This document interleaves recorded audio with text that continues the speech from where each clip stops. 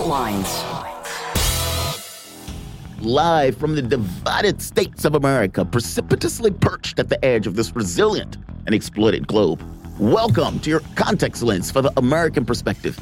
In the left corner, and the only corner for today, I am your indefatigable, your ever vigilant, your burning ember in the darkness, your political analyst, Jamarl Thomas. And that means you're listening to Fault Lines with Thomas Franzak. Hope you guys are doing all right this morning. Farron is not going to be able to join us. She's not feeling all that well. But nevertheless, we are still going to have a show, and that show is still going to be phenomenal. We're trying to get a few things straight this morning because there was a bit of weirdness. And we are missing some things. Oh, there it is. It was misnamed. I'm sorry. Okay, I found it. All right, so let's do this. Let's get it into the headlines to kick the show off. In the news, in COVID headlines, who would have thought that former U.S. President Donald Trump would convince thousands of people to get COVID vaccinations? Well, according to new data from the National Bureau of Economic Research, a 27-second YouTube ad ran more than 100,000 YouTube channels in the second half of 2021, along with major media platforms like Fox News, which convinced a sizable amount of folks to get the jab. Now, this shouldn't necessarily be shocking, right? You have a president that is extremely popular, and that president is going to have a megaphone of people who believe what that president is saying. This is no different than Obama. This is no different than, I guess, the idiots who listen to Joe Biden. From the standpoint of influence, though, yes, influence matters. And this notion of what people say, what people do, and how that affect other people, it matters. If you have a president screaming that the election was stolen, it matters. If you have a president screaming that China is giving people COVID, it matters. By the same token, if you have a president saying, get the jab, it matters. People get it. It matters. Influence is a real thing. In national news, after taking nearly 10% of Twitter stock, Elon Musk was asked by several Republicans and activists to restore the account of former U.S. President Donald Trump. After Tesla and SpaceX CEO repeatedly criticized the social media giant for his biased treatment of conservative voices, it wasn't just conservative voices. And that's why, let me go through it, because I don't think this is... Yes, I like the fact that Musk is trying to change it into a free speech zone. No, I don't like the idea of a billionaire jumping in order to save America. Musk, a frequent tweeter with over 80 million followers, has repeatedly questioned Twitter's commitment to free speech. Tuesday, he was officially appointed to the Twitter board of directors. Now, the stock that Elon Musk has is not necessarily a stock that would, under normal circumstances, allow him to, let's say, influence the company. However, this is Elon Musk. If I'm not mistaken, he's the richest man on the planet. And his vocal point and how loud he is on this issue, yeah, it gives him sway, in which case they added him to the board of directors. The question that everybody is asking is, what does this mean? What does this mean? Is Musk going to be a free speech advocate? Meaning, for Musk, this may be somewhat of an ideological position. And from the people who basically want Twitter to be more of a free speech platform, people applaud that. By the same token, think of what you're applauding. This is basically the death of free speech, the death of democracy, not a reinvigoration of it. You basically had the richest man on the planet, or the very least closest to it, with an ideological position. That's all it is. He is an ideological position. And that ideological position allows him to jump in and basically do that. First, how many of those will you get? And how many billionaires, from the standpoint of an ideological position, is going to be in your specific interests, whether that is free speech, whether that is notions of democracy that is not necessarily in their interest but cuts more so in our favor? If we are dependent and waiting on the billionaire class to save us, we are already screwed. That's kind of my issue with this. It's not that I don't like the fact that he is an ideological position. Yeah, that cuts in my favor in the sense of, yeah, I want Twitter to be more of a free speech platform. I don't like this idea of silencing. I think it's ridiculous that you got rid of the president of the United States. All of that's true. By the same token, if we're dependent on this, we're already in trouble. Let's keep going. The New York Magazine reports leaders of Black Lives Matter movement received $6 million in donations to purchase a swanky house in Southern California. The more than 6,500 square feet mansion has more than half a dozen bedrooms and bathrooms, multiple fireplaces, a soundstage, pool, bungalow, and parking for more than 20 cars. BLM chapters around the country are now asking questions as to where their money is going. look, just because you're black doesn't necessarily mean you can't be corrupt. And just because you have this movement and this BLM movement of doing X or Y with this idea of whatever the objectives you're trying to accomplish, doesn't mean that the people at the top can't necessarily find a way to advantage. Now, to be fair, I haven't necessarily going into the details of the story, but we have reported on this channel before on issues of corruption around this issue. Doesn't in any way denigrate the movement, doesn't in any way denigrate what the people are basically pushing for, especially the overwhelming majority of the people that are on the ground that are trying to get those particular items accomplished politically. However, that doesn't necessarily mean that just because the movement is legit and just because those people have real wants, that the people at the top or some people wouldn't be willing to take advantage of it. A swanky house. I suppose that those leaders are going to need a nice bungalow and, of course, a 20-car garage in order to fund the police. Russian Foreign Minister Sergei Lavrov says the West is trying to sabotage negotiations between Russia and Ukraine by fueling the hype around the Bucha provocation. The top Russian official noted that the provocation in Bucha took place just as Ukraine rolled out possible peace suggestions, including those regarding Crimea. Yes and no. Yes and no. It could be used as a pressure point, not necessarily in order to crash the negotiations. It could be used as a way of pressuring the negotiations that much more. Just depends on how you look at it. The Russian Foreign Ministry has slammed the United States over its interference into internal affairs of Pakistan, and it sought to back Prime Minister Imran Khan in a snap election scheduled to be held in 3 months. The Russian Foreign Ministry spokesperson says, quote, "The United States decided to punish Imran Khan for disobedience. A group of deputies from the Prime Minister's party suddenly defected to the opposition, and Parliament immediately submitted the question of a vote of no confidence," unquote. That is not beyond the realm of possibility. I mean, if you listen to the comments that were coming out of the opposition in Pakistan, oh, we love the United States. We love the United States, and we want to be closer and closer to the United States. I mean, look at us. Look at us. Here's a picture of us. We're such good buddies. We're such good buddies. And the Prime Minister, who's working with the Russians. Well, at the point at which Ukraine or Russia invaded Ukraine, Imran Khan was in Moscow, if I remember correctly. And the comments that have been coming out, yeah, he seems to be closer into the orbit of Russia.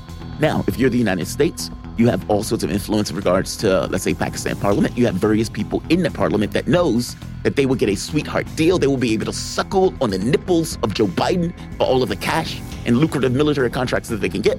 What would you do in that situation if you believe you could be advantaged by getting rid of the Prime Minister? That's the question, right? Well, that is going to be a question asked to to Pakistan's population, who's basically going to have to go out and vote, because after that no confidence vote, Parliament was basically dissolved by the president. And so Imran Khan is going to be running, and we're going to see what happens. But again, this is the world that we are currently in. It puts you in a mind of Cold War stuff, right? You have Russia backing a specific candidate, and you have the United States backing the opposition. And at this very specific point, the question is, who is going to win out in regards to Pakistan, and what direction is Pakistan ultimately going to end up? And for that matter, even the association between the Pakistan military and the United States is a question that Imran is probably going to have to grapple with. We're going to have Mike Maloof to come on. And Maloof, being a military guy, it should be an interesting question for him to answer, especially considering the association and the closeness between the Pakistan military and the U.S. I could be wrong on that. Mike Maloof will correct me if I am. I don't think I am. Usually not. India's ambassador to the United Nations says there should be an independent investigation into the events in the Ukraine city of Bucha after the Ukrainian government accused Russian troops of killing civilians there. The diplomat called the reports of civilian killings in the city quite disturbing. I agree there should be an independent investigation. I'm not sure who's going to do that. Any more than any independent investigations that were taking place in Iraq when the United States would go in and basically wipe out the place. We'll see. We will see.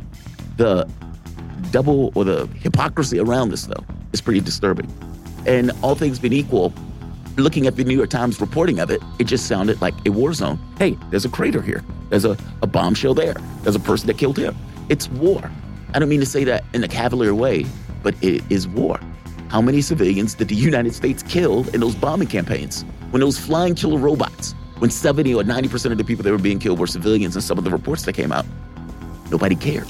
Nobody cared. Yeah, I can be somewhat jaded on this stuff because I know, and I live in this country, and I was around as, they were selling slaves in Libya as a result of the United States and the UK and France, and nobody cared. I was here as Iraq, and 1 million Iraqis were killed, and nobody cared. I was here when Albright looked and said 500,000 kids dying in Iraq was acceptable. I was here for all that. And so, yeah, I can be somewhat jaded at the level of hypocrisy that is basically being issued and put out right now. I remember the killer squads that we were basically backing in South America. I was here for all that. And so now we see a situation where there's a horrific war zone that under no circumstances needed to take place. Meaning, listening to Zelensky, listening to Borrell coming out from the EU saying, hey, we made a mistake in regards to trying to offer and get Ukraine into NATO. Yeah, no duh. You made a mistake. And now a lot of people are basically dying for it. And what you're trying to do is use propaganda to cover your culpability in all of this. Yeah, good luck with that. That will work on mainstream media, that will not work with me. The aftermath of the slap continues. Netflix and Sony have put an upcoming project with Will Smith on hold after he slapped comedian Chris Rock at the 2022 Oscars. According to The Hollywood Reporter, Smith was due to star in the upcoming Netflix movie Fast and Loose, but sources told the outlet that the streaming giant set the project aside. Gotta be honest, can't say I blame him. Can't say I blame him. Do you really want a loose cannon on your set like that? His issue is with Jada, and with Jada having sex with other men. Your issue is not with Chris Rock. And transferring that over to Chris Rock is just pathetic. Deal with the situation with your wife and the guy who's diddling your wife. That's not an issue of Chris Rock. You're way beyond the pale on that. I'm not shocked at all. The Hubble Space Telescope has found the most distant individual star ever seen, whose light needed 12.9 billion years to reach Earth. Wow, that's amazing. According to the European Space Agency, quote, the NASA ESA Hubble satellite, or Hubble Space Telescope, has established an extraordinarily new benchmark, detecting the light of a star that existed within the first billion years after the universe's birth in the Big Bang, the most distant individual star ever seen. Think about that. Think about that. Light travels at what? 3.8 meters per second squared or something like that. 3.8 million meters per second squared. I need to look that up. Can't believe I forgot that number, but whatever.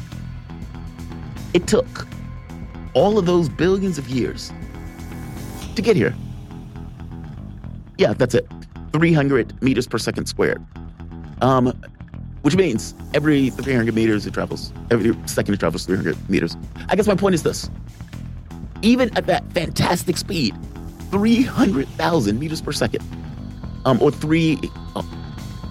it takes billions of years for that light to go from point A, traveling through the vastness of space, to get here.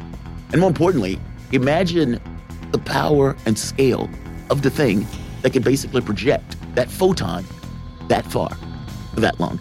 It's just an astonishing thing when you put it in context. Yeah, it's rather shocking. Rather shocking. And the last headline for today, business news. After more than 125 years as one of sports' most iconic snacks, Cracker Jack is adding a new face to the roster with its introduction of Cracker Jill. Oh, geez. To celebrate women who break barriers in sports. This, in a statement by PepsiCo, announced a new character from Frito-Lay. The company's quote, tapping into the brand's rich history with America's favorite pastime, Cracker Jill, comes to life through 5 different representations on a series of special edition bags, which will be available at the start of the year's baseball season in professional ballparks across the country and through donation of $5 or more to Women's Sports Foundation. Very interesting. In holiday news, we have National Siamese Cat Day, okay? National Student Athlete Day, okay? New Beer's Eve, no idea what that is. Day of Hope, always nice. And National Walking Day.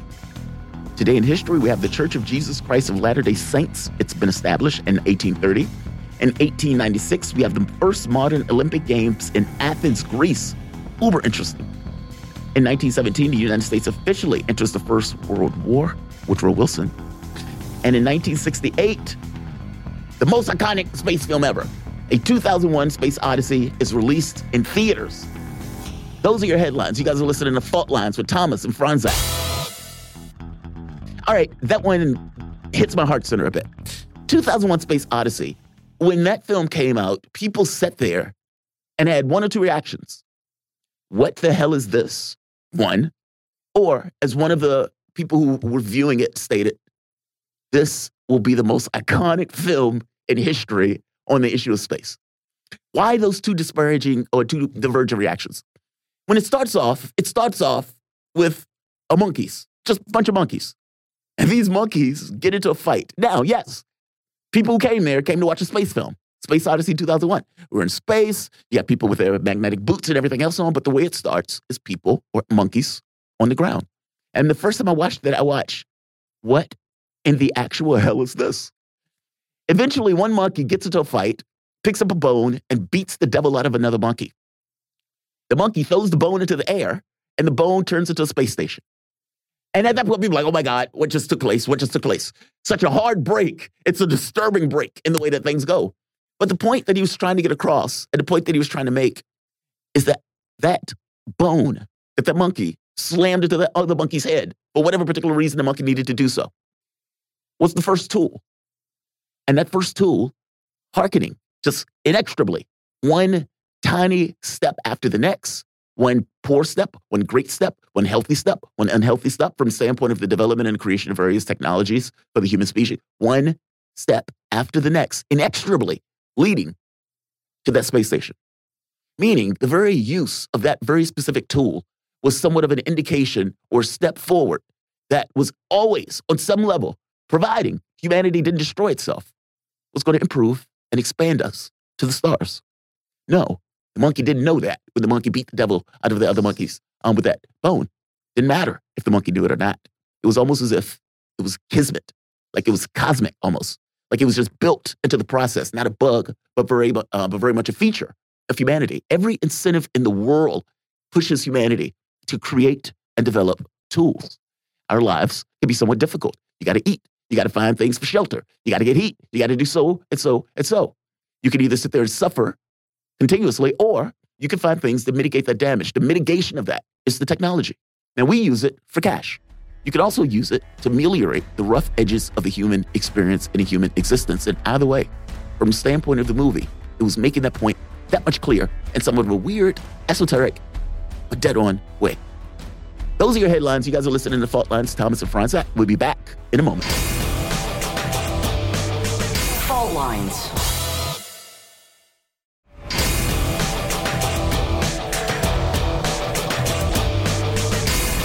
Fault Lines. Welcome back to Fault Lines on Radio Sputnik. My name is Jamal Thomas. I am typically joined with my lovely co-host, Farron Franzak. She's not feeling well today, but all things being equal, she will be back, and we wish her well. This is typically the My Fault segment, and I am going to alter the monologue on this one because after having the conversation about Space Odyssey 2001, I may as well go into this one, and I'm going to wow out just for a moment. I'm going to retain myself or control myself, but I'm still going to wow out for a little bit. And this is going to be somewhat of a morbid monologue, but the monologue is going to be on something that was basically released yesterday. And since my mindset is kind of focused around this notion of Ukraine and the war and everything else, all of these things will kind of merge together into somewhat of a morbid monologue, even though I suppose at the end it may be emancipatory. Yesterday, The Sun released 1,500 pages of documents from the ATIP project. I just read it. The report obtained by The Sun from the Defense Intelligence Agency as part of the huge Freedom of Information request investigates the health impact on humans who have had paranormal experiences. Now, again, this is not rando place releasing this. This is the Defense Intelligence Agency, and this was the stuff that they were basically studying under ATIP. Right here. The Pentagon has released 1,574 pages of real-life X-Files related to a secretive UFO program after a 4-year battle.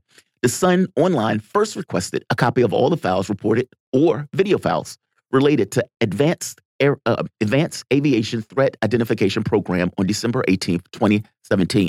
So when the program first came out, the Sun basically sends a massive Freedom of Information request to get information. It takes 4 years, and after the 4 years, they get this trove of data. And the stuff that is in it is mind-blowing that this is the stuff that they were basically studying. And they weren't studying it in this mindset of, okay, is it true? Is UFOs? Not that. It's an accepted premise that they were basically going with. And some of the stuff is extremely exotic.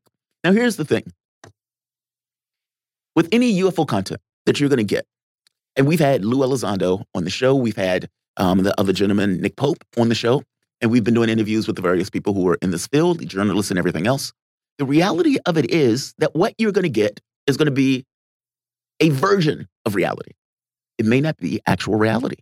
Meaning, as affable as Elizondo is, There is no way to independently confirm what is going on out there. It is a black box. It is a mystery box. And in the context of the mystery box, the public has basically ignored the fact that the mystery box has been added to their reality. Now, what do I mean by mystery box added to their reality? The moment that the Defense or Office of Defense of National Intelligence comes out, Department of National Intelligence comes out with a bombshell report, and you have all of these other alphabet soup agencies signing on and says, yes, this report is legit.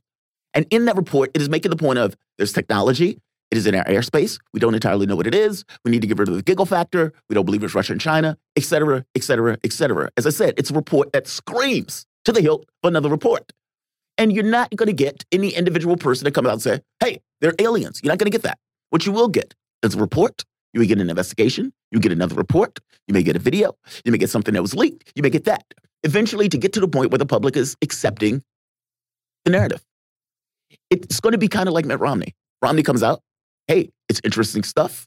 It's not China. It's not Russia. It's not us. I don't believe it's aliens. And it's like, dude, you've taken everything off the table. Has to be something, Mitt. Has to be something. You acknowledge that it's something. But I think that's where most people are. It is so big and expansive in regards to what is potentially in that box. Whatever's in that box is an alternate, or at the very least, a reality that is vastly different than what we believe it is. But we don't know what's in it. And the fact of the matter is the only thing that we're going to get is a version of the truth. And even from that standpoint, think about the way your politics goes now. Let's go with the Ukraine issue for the moment. Yes, we expand NATO. Yes, and in addition to expanding NATO, we knock over a Ukrainian government. Yes, we put in a puppet regime. Yes, we put in weapons and munitions, and we try to pull those guys into NATO, despite the fact that all of these guys fully and understood, going back decades ago, that that was a red line. It is the reason why they said they wouldn't expand NATO. And yet, fast forward, none of them would acknowledge that. All of them would go with this line and basically use propaganda to assuage their culpability in this particular situation. If they are willing to do that for something like this, where you can corroborate that they are lying through their teeth about it, what about something that's in the black? What about something that's in the black? You have something that is entirely in the black. And there is no way to independently corroborate any of the information that is basically coming out from the various sources. So what you end up with is a report here. This person said that. And what you most likely will get is a self-serving narrative that absolves multiple people of issues that they might have been engaged in and gives you a very specific narrative of events that will most likely be in line or to the benefit of the people who are basically giving you the narrative. Why would they do something else? If you look at the way they operate in the current world, why would they do something else? And yeah, that is somewhat morbid. That basically this kind of external thing that's out there, we won't necessarily get the real picture of it. We will get a version of it. And that version can be contorted into any particular way. And there is no way for us to cooperate it one way or the other. Yes, that's somewhat dark. No, yes, that is somewhat morbid. And yeah, being in the dark is not necessarily the greatest thing in the world. And yet, is there another way out? I mean, yeah, we have people like Avi Loeb who's trying to do this from a private standpoint, but at the end of the day, we're basically stuck on some level with what government sources come out with. In this very specific situation, the Freedom of Information Act from the Sun, some of these pages, I got to be honest, are so explosive. So right here, I just read part of it. The report obtained by the Sun from the Defense Intelligence Agency as part of the huge Freedom of Information Act request investigates the health impacts on humans who have had paranormal experiences. All right, let's keep going. It says, the report titled Anomalous Acute and Subacute Field Effects on Human and Biological Tissues Investigate Injuries to Human Observers by Anomalous Advanced Aerospace Systems. And the report, prepared by the DIA, warns that such objects may be, quote, a threat to the United States interests, unquote. This is what they were studying. Humans have been found to have been injured from exposures to anomalous vehicles, especially airborne, and when in close proximity, it reads. The report noted that often these injuries are related to electromagnetic radiation and links them to energy-related propulsion systems. Again, think about what we're saying here. This report is studying basically how do UFOs affect human beings. But again, in order for the report to even exist, it has to accept as a premise that the UFO exists. And that this is not interdimensional fish. It's not swamp gas from space. They're talking about vehicles. They're talking about technology. Unless that technology manufactured itself out of nothingness, then we're also talking about an intelligence around it. This is what they were studying. Don't take my word for it. We had Lou Elizondo here on the channel who basically even made the point about shutting down nuclear facilities. These guys know more than what they are saying. And as I said, they're hinting at it. They're giving you reports that imply it. And at the end of the day, this is what they were basically studying. Let's keep going. Sufficient accidents have been, quote, sufficient incidents and accidents have been accurately reported and medical data acquired to support a hypothesis that some advanced systems are already deployed and opaque to full U.S. understanding, the report reads. It goes on.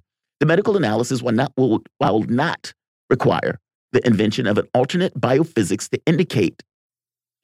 Let's try this again. This is worded weirdly. The medical analysis, I think this is supposed to say, will not require the invention of an alternate, or will require the invention of an alternate biophysics to indicate, to use, to us, unconventional and advanced energy systems. The report added that it had 42 cases from medical files and 300 similar unpublished cases where humans had been injured by anomalous encounters.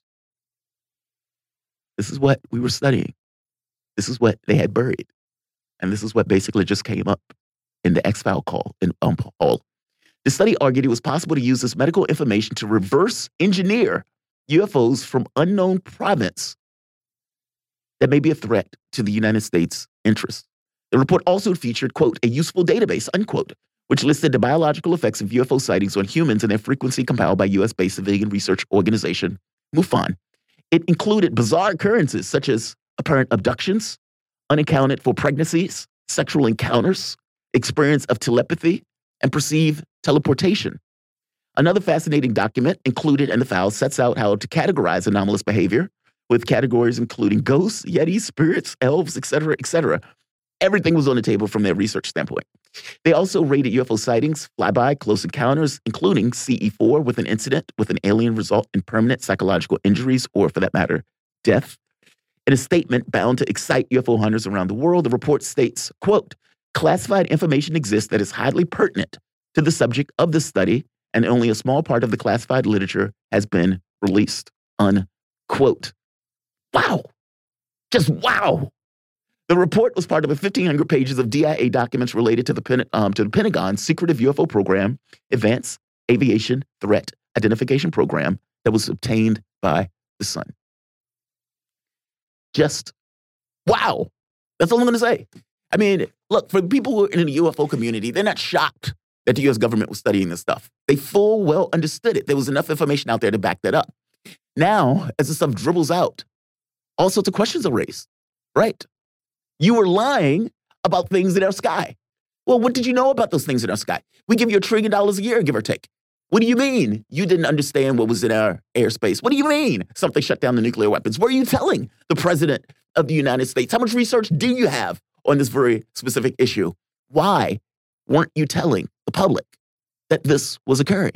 There's all sorts of questions that are dropped from this. And the moment that you acknowledge in that mystery box that there's something there.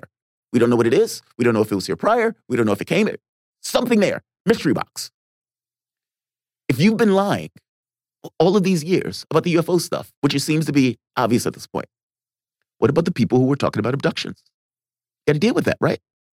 What about those people who were saying, hey, I encountered X or Y? You have to deal with that.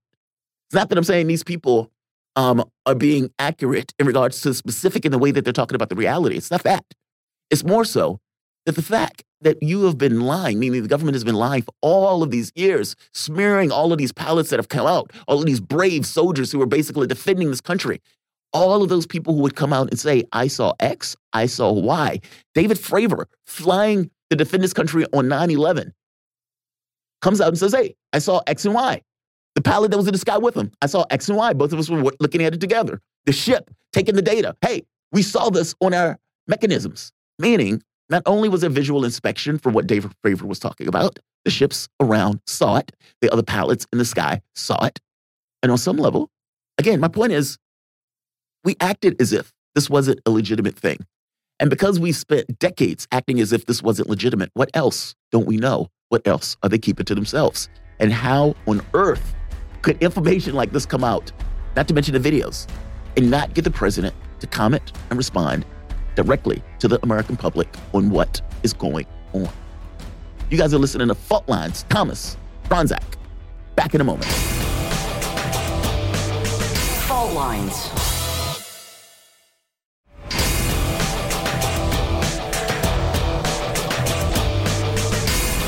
Fault lines. Welcome back to Fault Lines on Radio Sputnik. My name is Jamal Thomas. I'm joined typically with my co-host, Farron Franzak, coming to you live out of our station in Washington, D.C. And I want to get to our next guest. We're going to have a conversation on the events that are basically taking place on the ground, at the very least reporting, in Ukraine. There's no way we can get around it. There have been all sorts of reports. Of course, the Bucha thing has caused people to basically scream in panics of shock and awe, despite the fact the level of hypocrisy that involved in that level of screaming on this issue.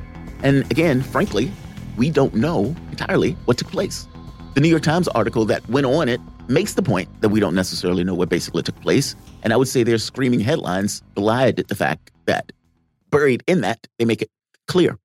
But to have a conversation about the military issues that are basically on the ground, there seems to be a repositioning towards the Donbass region, where the main fight apparently is going to take place. Kiev seemed to be somewhat of a feint. Mariupol seems to be on the brink of collapse. And the Ukrainian government has started to offer various concessions on this notion of, we won't have foreign troops on our soil without Russian permission, we will be non-aligned, we won't join NATO, et cetera, et cetera, et cetera. Stuff that Russia was asking them to own up to in the beginning. But that said, to have a conversation about the events that are taking place on the ground, we're joined with Michael Maloof. Michael Maloof is a former senior security policy analyst in the Office of Secretary of Defense, author, and regular contributing analyst on RT and other media outlets. He has nearly 30 years of federal service in the Department of Defense. Michael, what's going on, my man? How you doing this morning? Good morning, Jamal. How are you? So far, so good. Better that you are with us. And I definitely wanted to get into the events that are taking place on the ground. The U.S. media has been hyperventilating on all sorts of stuff and not wanting to own up to the fact that Russia seems to be accomplishing its objectives, at the very least in the sense of the main thing about Mariupol, basically creating a land bridge to the Crimea and securing the issues of the Donbass. What is your take on this? I mean, the forces do seem to be repositioning. I mean, Kiev was never the point. We kept saying it on the show. Kiev was never the point. Their goal is not to sack the capital. Their goal is to have a feint in order to keep those troops pinned around the capital while they basically secure and destroy the military that is in the east. What is your take on the events that have been taking place on the ground currently up to this point? What's your point of view? Well, thanks for having me. I think the strategy, there is a strategy. You can see it. And I don't think the intention ever was to just take over the country. Tactically, strategically, Russia wouldn't be able to manage that given the insurrection that would occur over the years if that took place. I think combined with the concessions that that Zelensky is offering now, and the fact that Donbass is the area that continues to be bombarded, frankly, that's the area where Moscow is focusing, and they want to create a land bridge that will go to Crimea. That seems to be the territorial goal that they're seeking, and the forces are being realigned for that purpose, and it's very clear. They clearly saw that they couldn't take Kyiv, so. But what's more important strategically, and it would be that land bridge, and also to protect the Donbass region against Ukrainian forces and the Azov Battalion, which is part of the Ukrainian armed forces. And they're the ones who are really, it seems, leading the effort to on these attacks, and they've been doing so for the past 8 years. So I think that this is the reality on the ground right now, and there's going to be and the way that forces are being positioned, coming up from Mariupol and coming down from the north, it's conceivable that a number of the Ukrainian forces could be encircled. Well, it seems like that's what's taking place. I mean, at the very least in the Donbass region, it seems that they're running out of fuel, supplies, bullets. I mean, that was their main military, basically. Oh, please. Well, there's a pincer movement that's underway right now, it seems, and from reports that I've seen. And if they don't move back westward, they're going to be pinned down. So they've got choices to make, and And I think, and it's happening gradually. So it's going to be something that that gives them an opportunity to withdraw and do what they need to do to save themselves. But clearly, the strategy is clear. I don't think it was meant to take over the country. It was certainly meant to create a buffer, a more neutral country, and to prevent it from becoming a NATO member. Well, just by its occupation, it really couldn't have become a NATO member. However, the fact that NATO forces had been upgrading their maneuvers and everything else with Ukraine, ipso facto, it was a partner. It became a partner of NATO, and that was considered to be a potential a red line. Yeah, I mean, and like I said, whether it was de facto or whether it was in fact, was almost irrelevant to the point. I mean, if you basically organize a country and you just don't call it NATO, you can call it whatever you want. You can say, hey, this is a Scooby-Doo organization. Yeah, but if they're basically full of weapons and everything else and they have their associations, it's the same thing.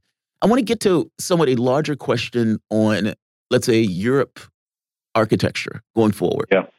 Because what it seems to be is if this is somewhat of a reorganization or reevaluation in regards to this kind of security architecture of Europe, where whatever deal Ukraine comes up with, going forward, that would be this kind of, I guess you could say, line between East and West.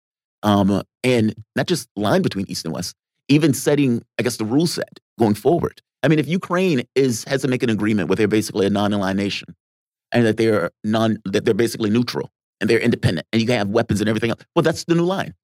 The new line where these guys are basically established. And tell me if I'm wrong on that. I mean, is that the way that the West is looking at it? The reason why they're putting so much weapons and willing to basically shoot themselves in the face in regards to sanctions and deal with this kind of darkening economic picture across the globe? I mean, Janet Yellen is going to come out today and basically say that the war is creating a downturn where recession is somewhat of a real possibility in the United States. That's a no-duh. But basically, this is not just the U.S. Europe is going to take it worse. The New York Times comes out, Europe is going to be poorer and colder for years. And so you have to ask, like, why are they willing to go that far for this? And I think it has something to do with whatever the architecture is going to be between the East and the West going forward. It's being decided now. And all of them, on some level, know it. But tell me if I'm wrong. No, in effect, you're not wrong. I think what is occurring here is an evolution toward a split between East and West, a definitive split, and the difference between two world orders that are emerging. The United States, which tried to be dominant and prevail in the world, actually helped create the very thing they're trying to avoid. Yes. Is this alternative world order and merging Moscow with Beijing, even though Beijing had some trepidations about what occurred, yet nonetheless, there is so much going on right now toward that alliance and togetherness that in effect you're having a multipolar world order emerging, and the West sees a threat as a consequence, and also to its the dollar dominance is beginning to fade a little bit now. We're seeing that more and more. We've seen it now with the Saudis wanting to do petro-yuan rather than petrodollars. So the sides are beginning to take place. You're seeing a realignment, and I wouldn't doubt that you might begin to see the beginning of the end of the EU, because a number of those countries are looking eastward as well, because they really haven't benefited that much from the West. And already you have Italy, which is a member of the Belt and Road Initiative, which is a Chinese-sponsored economic enterprise. And 136 nations belong to it. And now you have India, which has decided, or seems to have decided, to side with Russia and China, in which they too have issues, but not so much that they can't work together under the auspices of the Shanghai Cooperation Organization. I'm curious, has that surprised you? Like, I mean, because to me, for me, you have to know how far you can push the situation.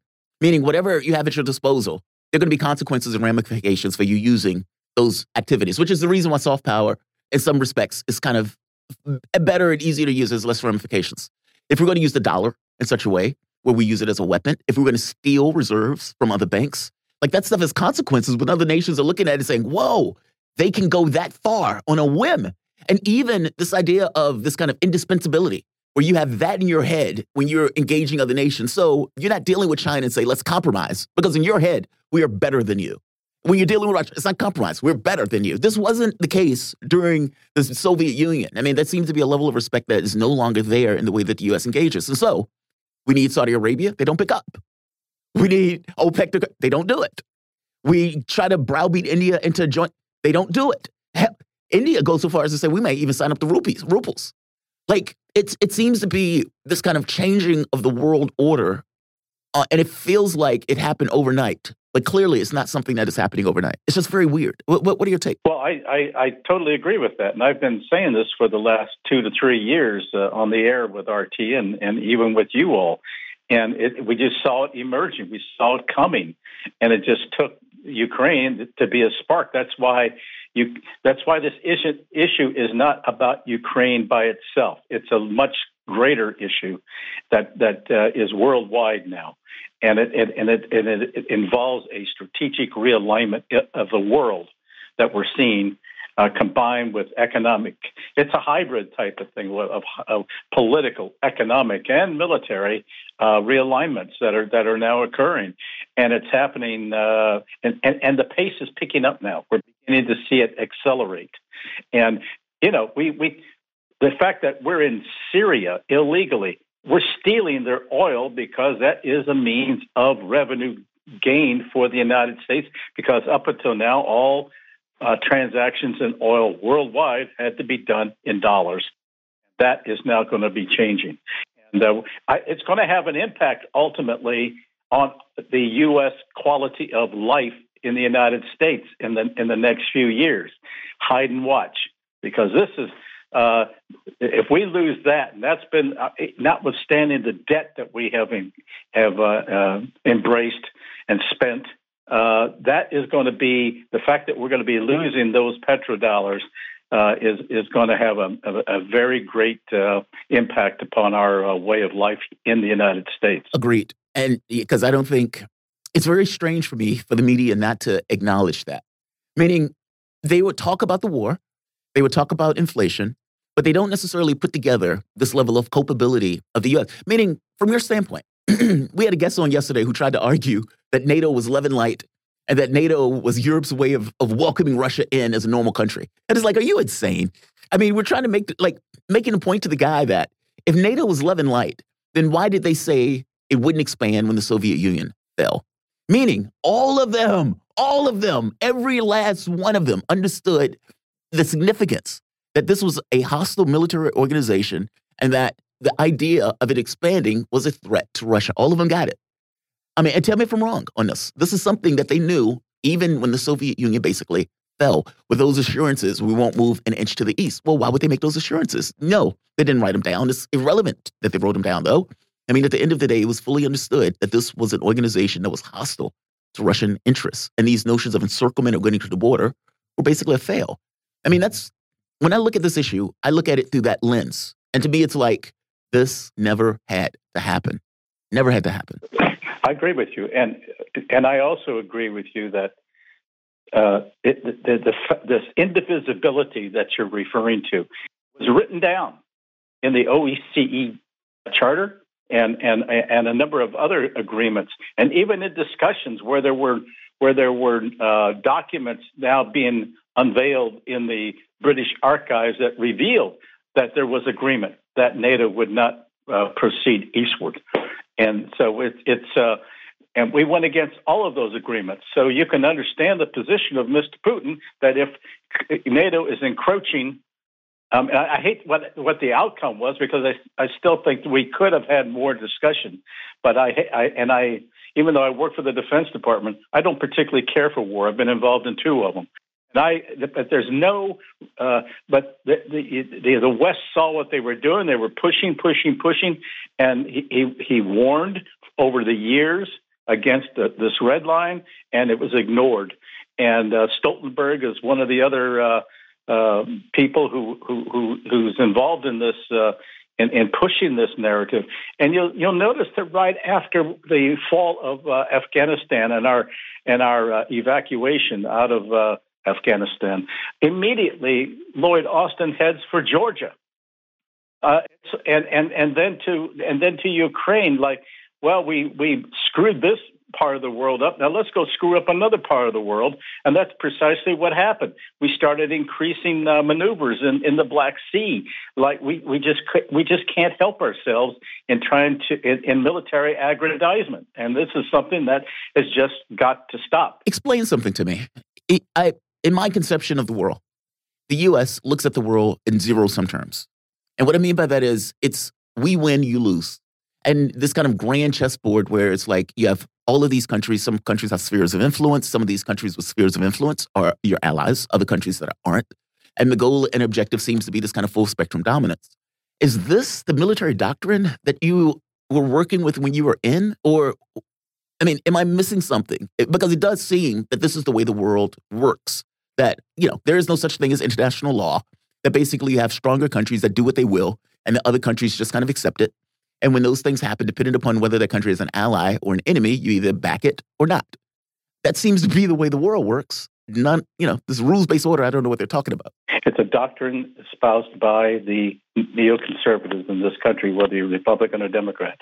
I happen to work under a number of neocons in the Defense Department at the time, and their notion was to make Iraq a hub for the rest of the Middle East, and they were going to use that hub to take down Damascus, then Tehran, and then Saudi Arabia at the time, and Libya.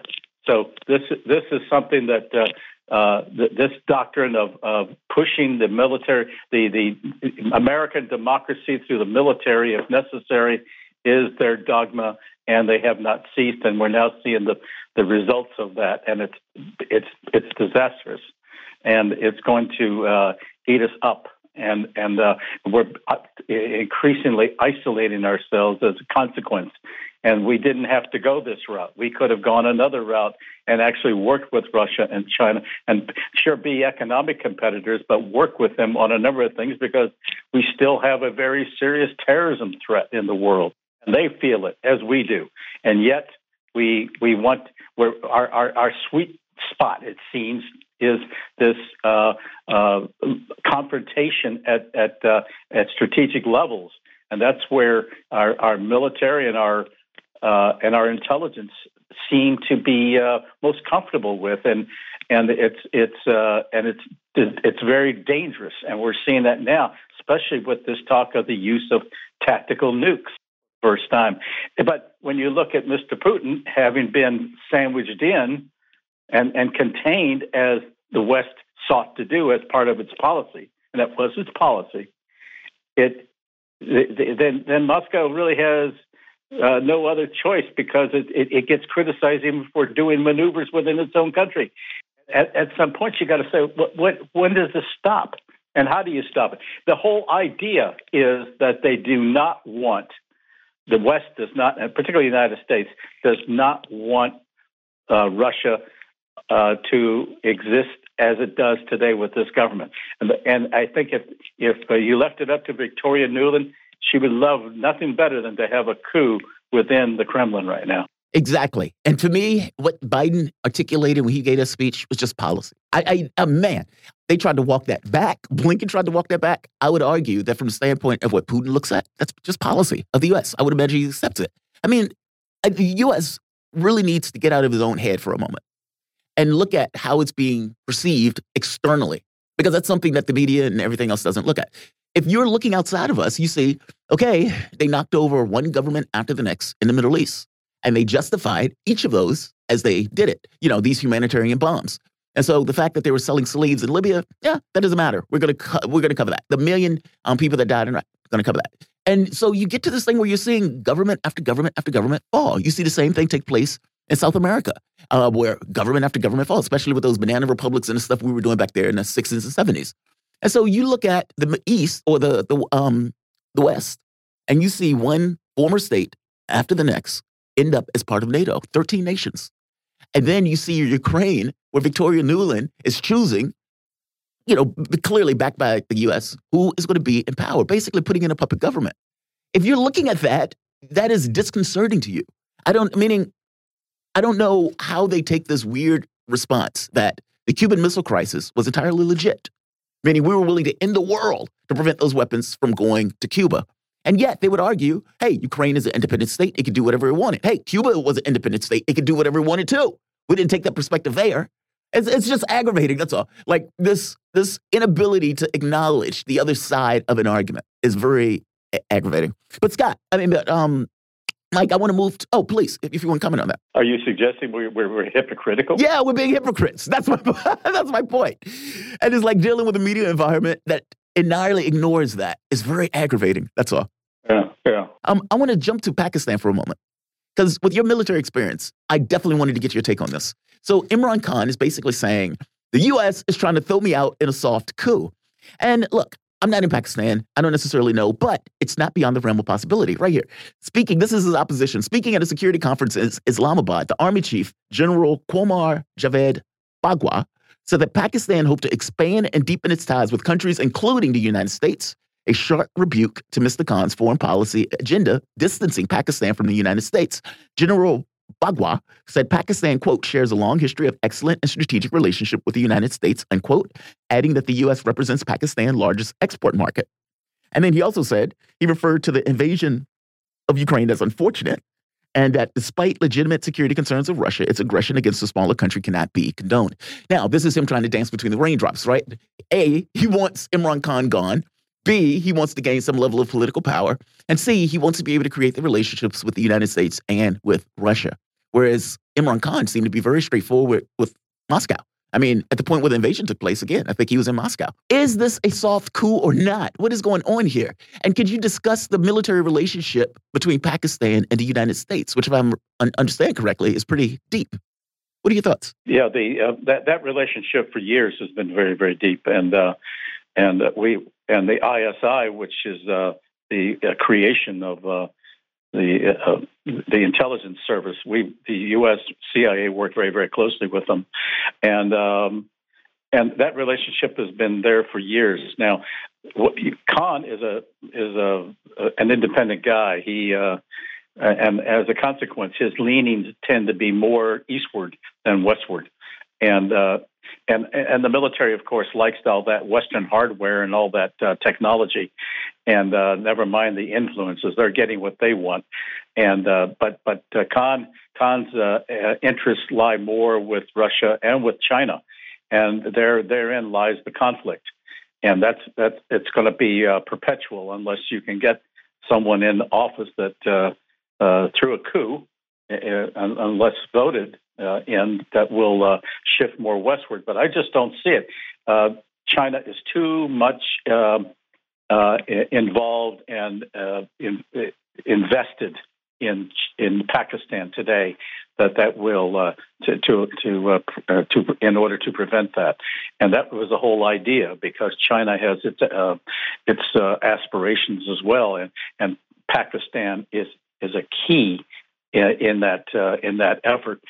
So, and to date, Khan has been successful in having the support, I presume, of most of the military, but that could change at any time. But right now, I think Khan's politically weak right now, and this could be a vulnerability in which the military might attempt a coup, and that's something you cannot rule out. Interesting. Very interesting. I mean, because he's calling for parliamentary elections, or the president has basically called parliamentary elections. And I guess my thing is, explain for a moment how the military and political system in Pakistan, because if I'm understanding, it's not like the U.S. All of this stuff is under civilian control in the U.S. But is Pakistan's military independent of the political system, or is it under the political system? Explain that for me. It's technically under the political system, but at the same time, you have a military leadership that has its own interests, and just like our CIA has its own interests apart from what the government policy might be, and we've seen that manifested many times in the past, and just like the CIA, and if you have the military on your side, you can stage that coup. Now, we don't. In the U.S., there isn't that kind of an arrangement. The CIA certainly cannot launch a coup and sustain it. But whoever controls the military can. And there have been cases of a coup, and I think Bhutto and a number of other past military leaders who came to power did just that through a coup and a military coup. It can easily happen again. We have not had that. We don't have that experience in the United States, but Pakistan certainly has had it just within the 20th century alone. So it's and now we're into the 21st, and it's been relatively quiet. And to be clear, this is a nuclear powered nation, so this is not just any country. I mean, this is significant if there is anything. Meaning, if there's political havoc in Pakistan, that's a big deal for the world. At that point, depending on who's going to take power. Oh, yeah. And the United States has some say in the guardianship of that nuclear stockpile that they have, by the way. For years, we had they consulted with the U.S. On how to maintain it, how to maintain safety capabilities around it so it wouldn't be used irresponsibly. So we have a vested interest in what happens, and if a country if a leadership is going to go wayward, then it's to the U.S. CIA interest to help stage a soft coup to keep that country in alignment with the U.S. And given that the military leadership within Pakistan right now tends to lean much more toward the U.S. than toward Moscow or China. Look out. Very interesting. So what do you, wow, okay. Yeah, that's very interesting. I mean, that raises all sorts of questions in regards to whether or not he's going to be able to retain power. And even this kind of pressure that is taking place between East and West as Moscow and as China clearly will back Imran, whereas other elements in the country will be leaning to the U.S. Very interesting. And you can see those pressure points that are there. Mike, I really appreciate this conversation, man. And thank you for the short notice coming on. The voice that you guys were listening to is Mike Maloof. He's a former senior security policy analyst in the Office of Secretary of Defense, author, and regular contributing analyst on RT and other media outlets. He has nearly 30 years of federal service in the U.S. Department of Defense. You guys are listening to Fault Lines. Thomas Franzak. Back in a moment. Fault Lines.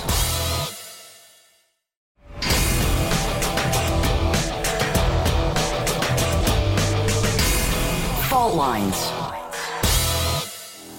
Live from the divided states of America, precipitously perched at the edge of this resilient and exploited globe. Welcome to your context lens for the American perspective.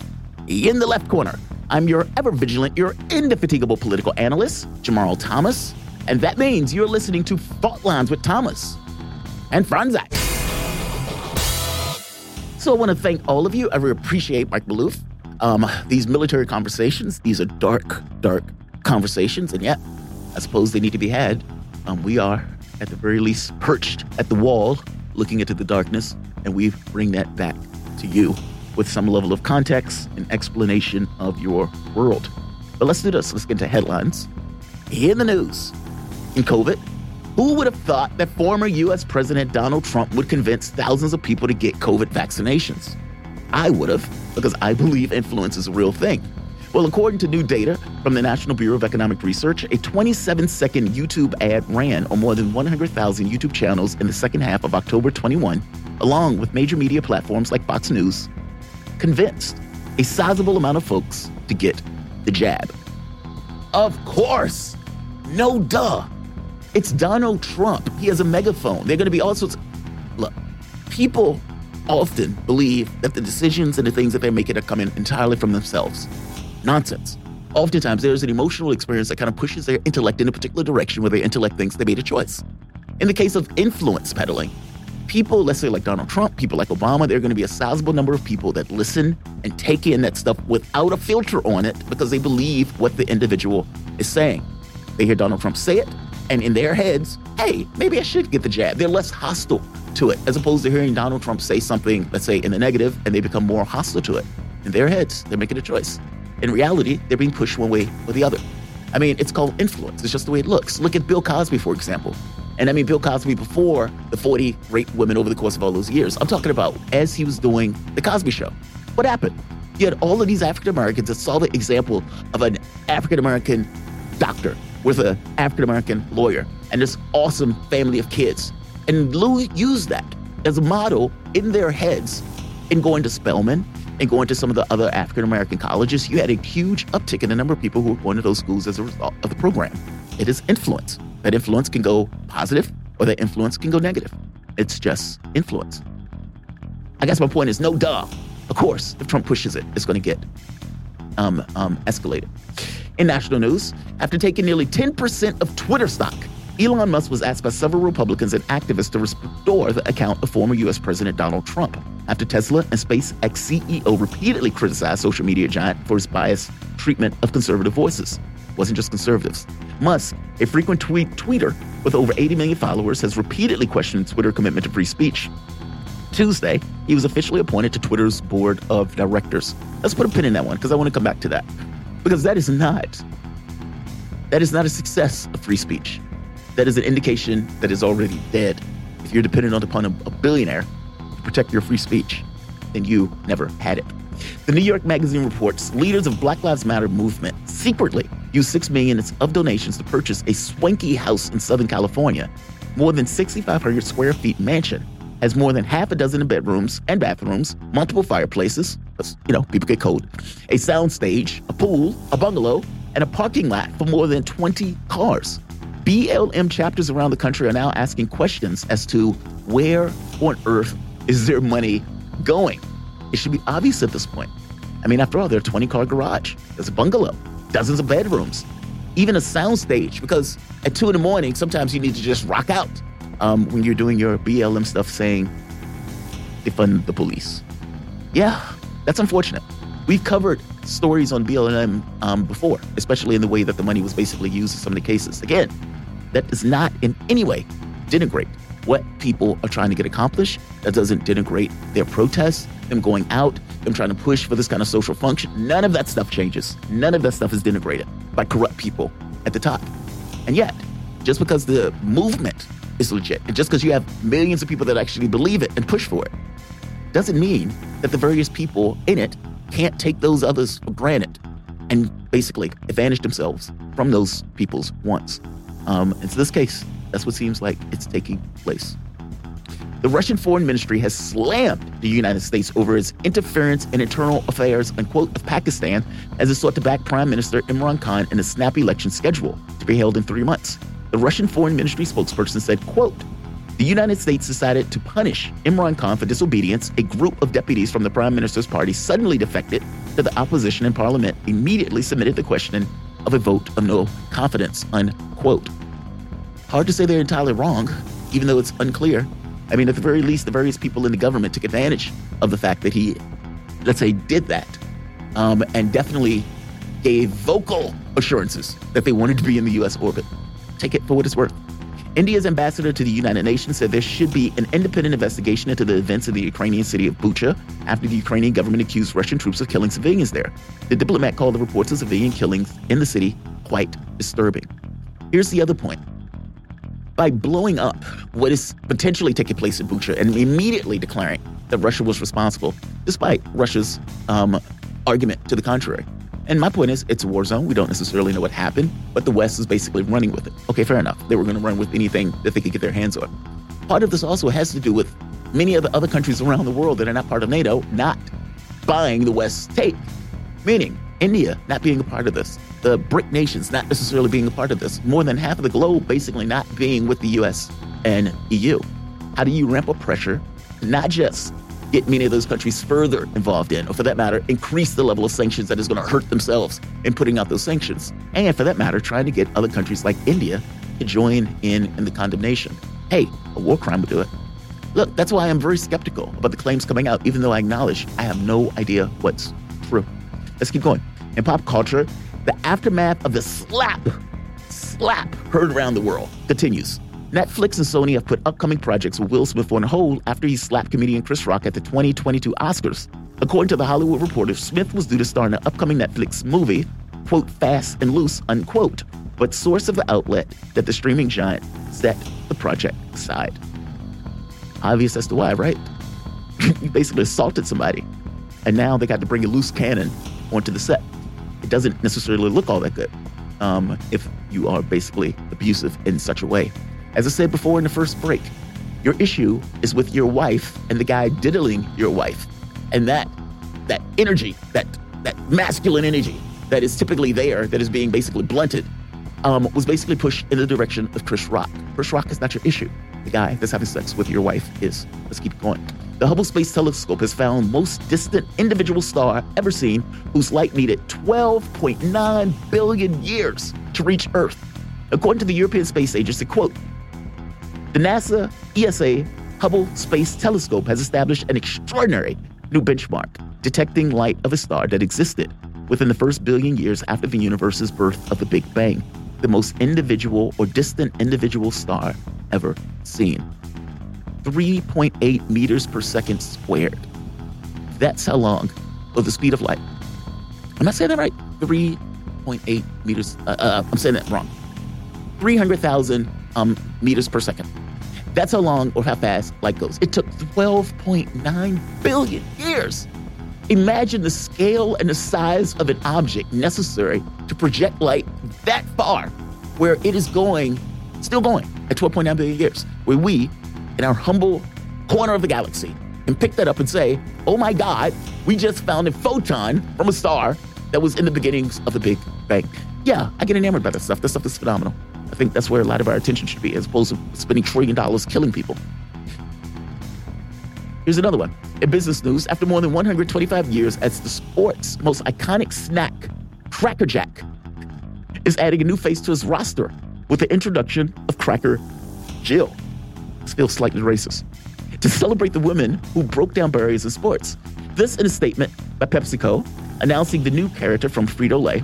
The company says, quote, tapping into the brand's rich history with America's favorite pastime, Cracker Jill comes to life through 5 different representations on a series of special edition bags, which will be available at the start of the year's baseball season in professional ballparks across the country, and through a donation of $5 or more to the Women's Sports Foundation, unquote.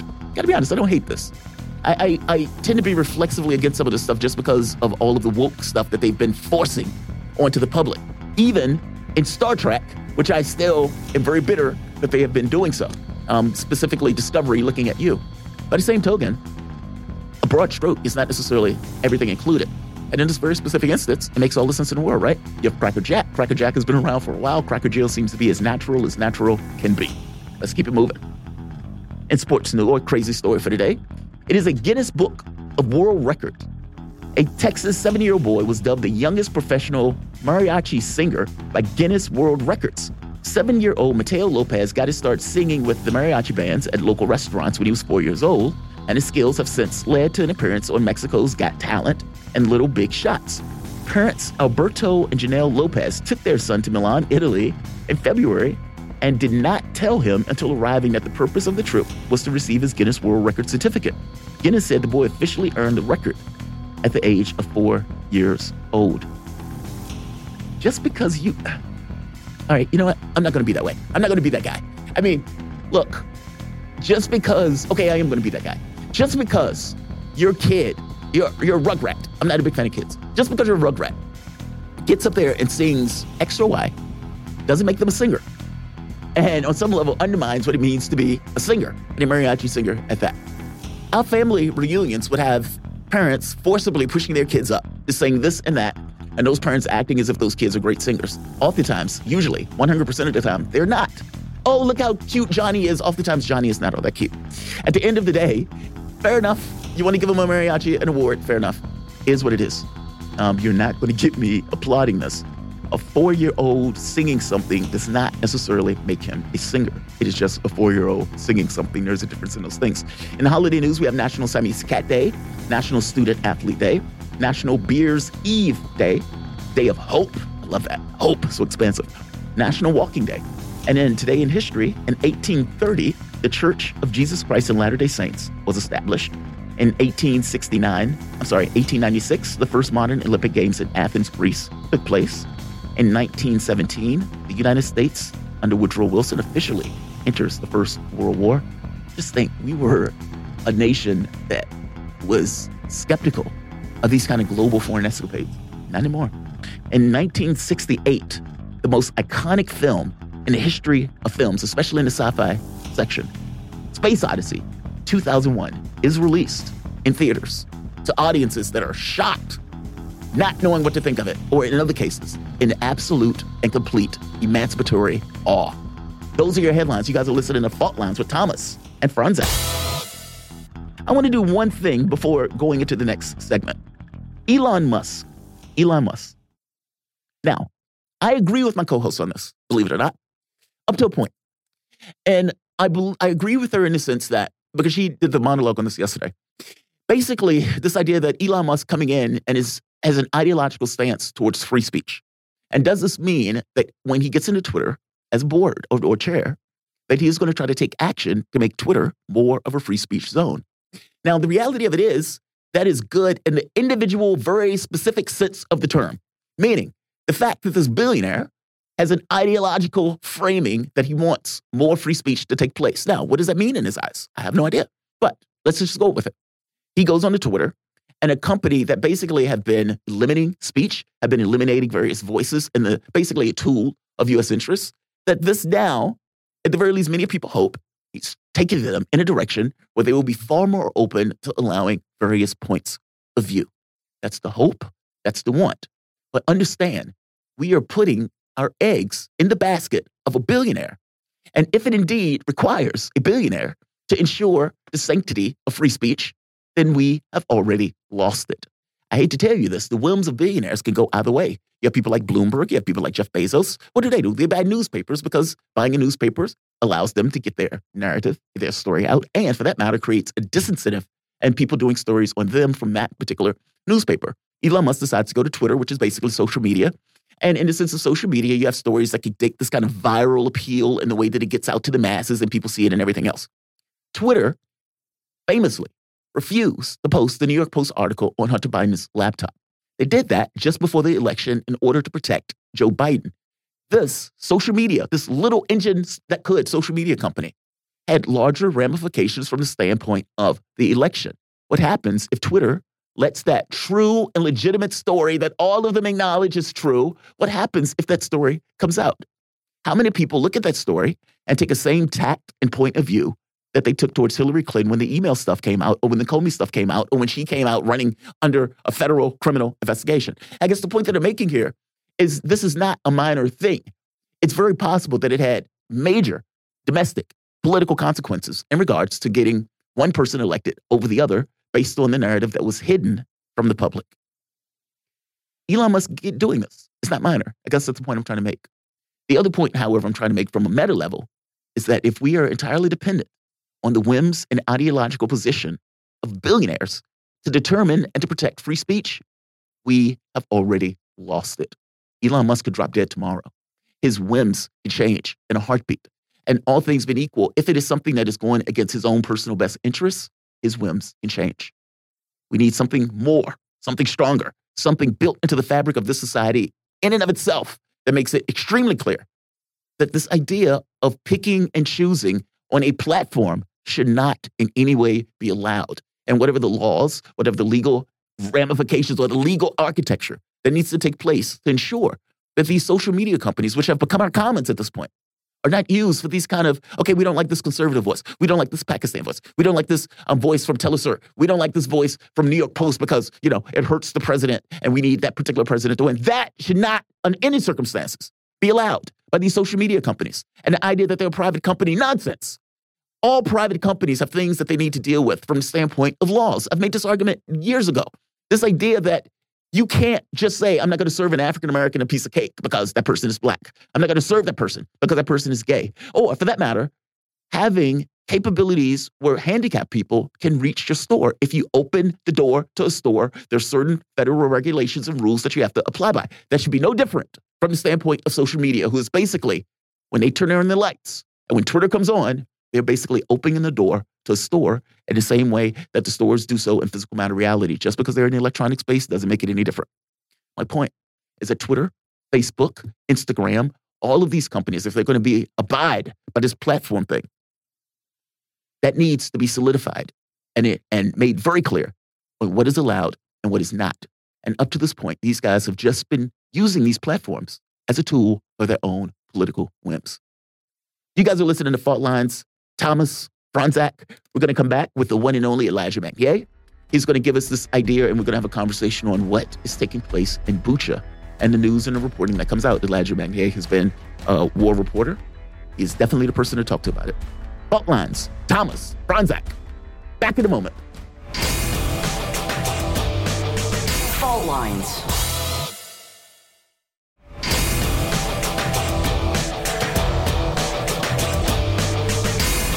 Fault Lines. Welcome back to Fault Lines on Radio Sputnik. My name is Jamal Thomas. I'm typically joined with my co-host, Farron Franzak, coming to you live out of our station in Washington, D.C. If you guys just so happen to find yourself in the D.C. area, you can catch us on radio at 105.5 FM and 1390 AM. We're also kicking around in Kansas City at 102.9 FM and 104.7 FM. If you guys are listening anywhere, somebody, oh, geez. We have new people, and the script has basically been changed on the fly. But look, you guys can find us on faultlines.com/rumble. Whatever platform you're listening to this content on, you can reach us online on the phone, 202-521-1320. That is 202-521-1320. Your engagement helps make the show what it is, so definitely don't be shy. But let's do this. Let's get to our guests. We can have a conversation about the changing of the script later. But we're joined with Elijah McYay. He is a veteran war correspondent with 35 years of experience in Iran, Lebanon, Syria, Iraq, Libya, Sudan, Afghanistan, and Yugoslavia. You can follow Elijah on Twitter at EJMALRAI and find his reporting on his website, elijahjm.wordpress.com. Elijah, welcome to the show, man. How you doing this morning? Hello. Thank you for having me again. I'm fine. Thank you. No, we always enjoy having you on the show. There's been a huge amount of conversation around this issue of Bucha. And when you read the New York Times, they're screaming headlines, but when you get actually into the reporting on it, they make it clear we don't necessarily know what happened. And to make it even that much more clear, right here, it says the cause of death are unclear. Some of the bodies were beside what appears to be impact craters. Others were near abandoned cars. 3 of the bodies lay near beside bicycles. Some have their hands bound behind their backs with white cloth. The bodies are scattered over more than a half a mile on Yablonska Street. Now, to me, this sounds like a war zone. I mean, the craters and everything else, it sounds like a war zone. As for this argument, the Russian position is that basically we left. The Ukrainian security forces come in, and then all of a sudden we hear all of these claims about arms tied and everything else. And if you're dealing with Nazis, from my standpoint, people who are basically have a hatred, from their standpoint, it seems existential. Is it possible that these guys would do, let's say, commit somewhat of a massacre, or at the very least stage one, in order to try to get Western support further involved? Maybe to try to get NATO nations to get militarily involved, something that they've up to this point decided not to do. To try to get countries like India, let's say Saudi Arabia, some of these other countries that haven't necessarily joined in on condemning Russia to do so. Meaning, from the standpoint of what is in the best interest of the various people on the ground, especially if they consider the issue existential, would this be somewhat of a hoax? That's a Russian position. Now, from my standpoint, I have no idea. I'm not on the ground. You've been a war reporter. What is your take on this? How do you view all of this issue with Bucha and the reporting on it that has been coming out of the West? Well, there are several issues here. First of all, we've seen bodies from the photos, the pictures, and the videos provided by the Ukrainian leadership.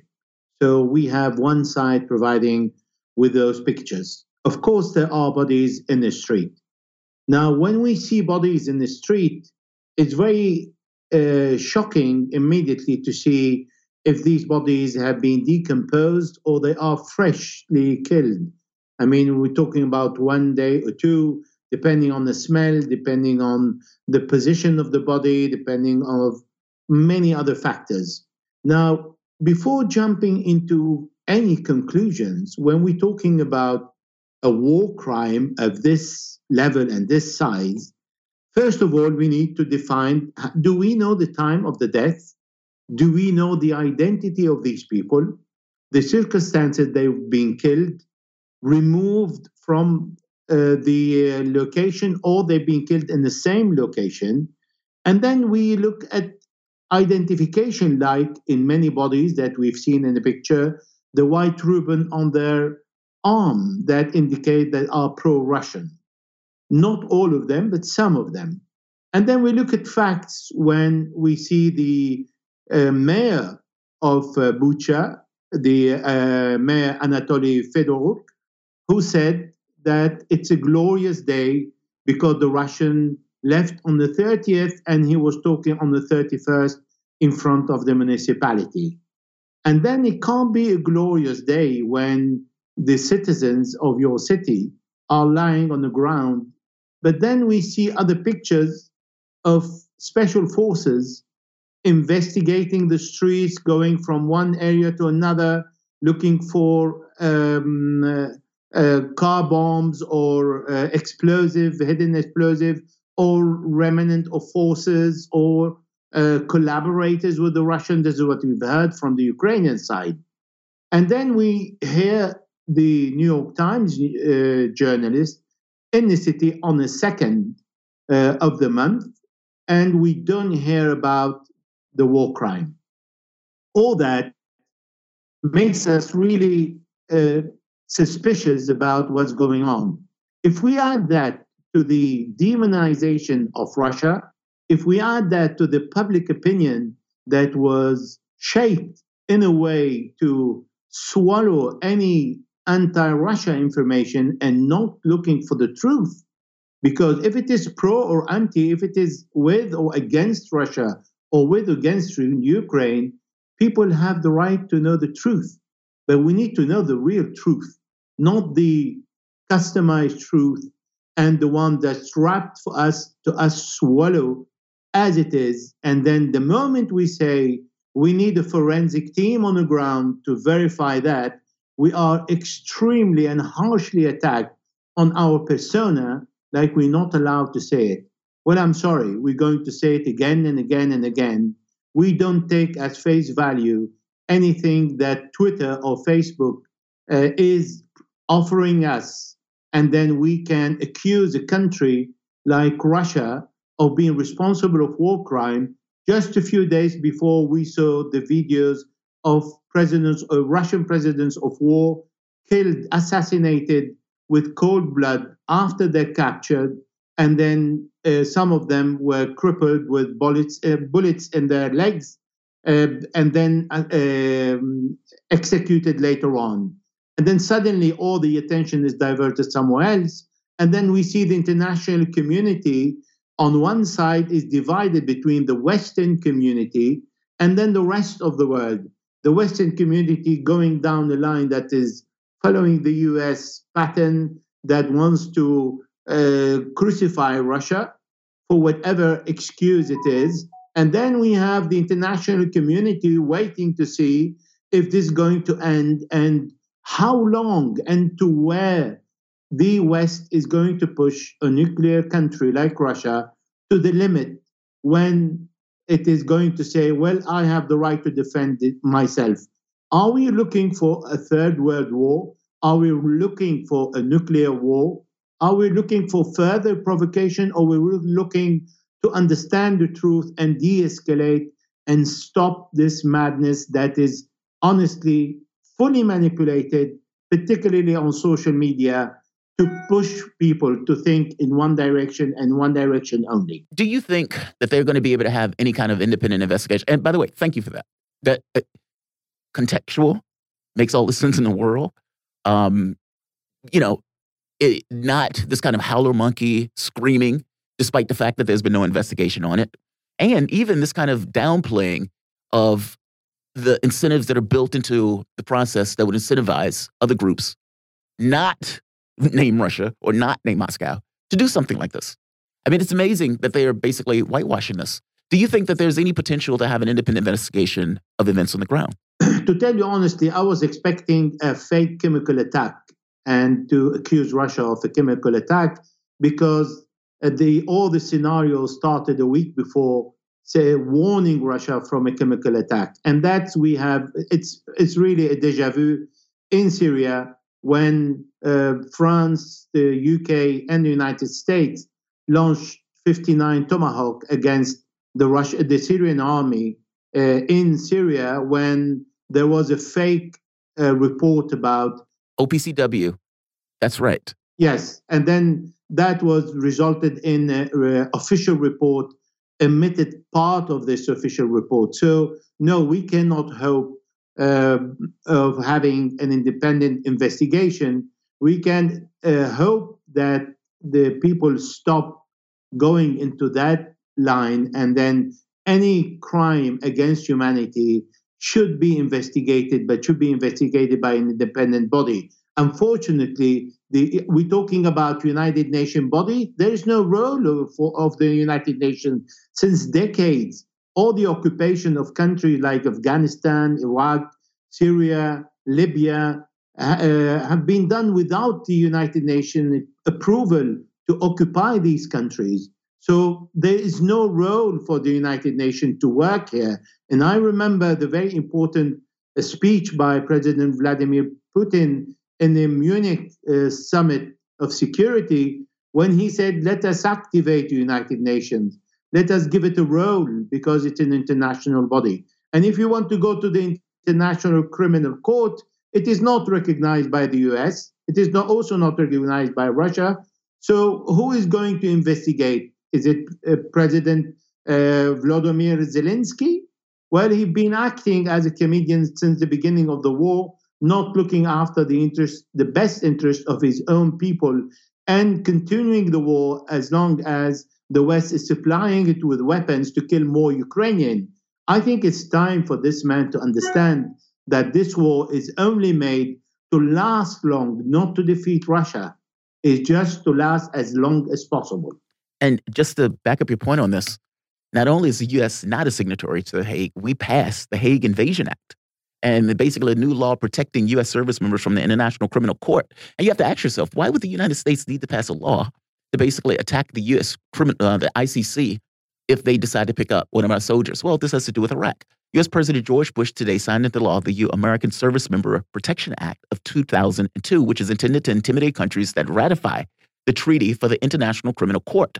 The new law authorizes the use of military force to liberate any American or citizen of the U.S. allied country being held by the court, which is located in The Hague. Think about that. The court that is designed to ensure that war crimes and everything else gets investigated. We have a law basically attacking that court. It's astonishing. Elijah, thank you for this, man. I really appreciate you joining us this morning. The voice that you guys are listening to is Elijah McNear. He's a veteran war correspondent with 35 years experience in Iran, Lebanon, Syria, Iraq, Libya, Sudan, Afghanistan, and Yugoslavia. You can follow Elijah on Twitter at EJMALRAI and follow his reporting on his website, elijahjm.wordpress.com. Great guy, especially from the standpoint of his level of experience. He's always great to have on. You guys are listening to Fault Lines. Thomas, Franzak, back in a moment. Fault Lines.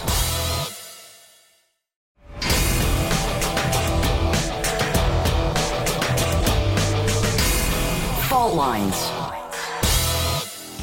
Welcome back to Fault Lines on Radio Sputnik. My name is Jamal Thomas. I am typically joined with my co-host, Farron Franzak, coming to you live out of our station in Washington, D.C. She's not feeling well. Hopefully, she could be back and join us tomorrow. However, joining us currently is AJ Delgado. He's an American columnist who formerly worked for Mediaite. She joined Donald Trump's presidential campaign in 2016. She is a Harvard Law graduate who practiced law in New York City. Her writings have been published in the American Conservative, National Review, the Miami Herald, the Washington Post, Breitbart, the Daily Caller, and Fox News. Welcome to the show, AJ Delgado. AJ, thank you for joining us. How you doing this morning? Great to be with you. Thanks for having me. No, thank you for joining us. I want to get into this conversation of Section 230. And of course, this burst to the scene because Elon Musk is taking a stake. I think it's around 10% stake in Twitter. And what the hope is that Elon Musk is he's been very critical of Twitter from the standpoint of free speech because Twitter, under no circumstances, is a free speech zone. I mean, the New York Post was probably the most egregious aspect of it. I mean, and that depends on whether you think Donald Trump was even more egregious, meaning getting rid of him, or for that matter, getting rid of Alex Jones. Either way you look at it, though, Twitter has been very, let's say, specific in getting rid of certain content that he didn't particularly like. I mean, there was one case about somebody making a joke. I think it was Babylon Bee making a joke that, might have been tasteless. By the same token, should they be eliminated off the platform because of it? And again, I point back to the New York Post stuff that was, on some level, used to protect Joe Biden and issues of corruption associated with Biden Inc. In the way that they were basically willing to stop the New York Post from publishing his articles about the laptop that now everybody else agrees is real and that the FBI is looking at as they potentially prosecute Hunter Biden. What is your take on this? How are they able to do this using Section 230? Because it doesn't sound like they're abiding by that. It sounds like they're picking and choosing winners as opposed to being just a platform for anybody to put their information on. What are your thoughts on this? And then we can get to the legalities around it. Yeah, so the legalities around it are incredibly complicated, and you'll never find someone that will give you a straight answer just because this is very new territory for us, for the world, really. You know, is Twitter a private company, or has it merged really into a town square where everyone should have the ability to speak their mind, so on and so on? As a conservative, I have to say I've always leaned in the direction of Twitter as a private company, and I would say this about any private company. They have a right to kick you off for whatever reason they want, as long as their terms and conditions didn't violate the contract they set up with me, in which case I could civilly sue them. But they have a right to kick me off the platform if they don't like my profile picture.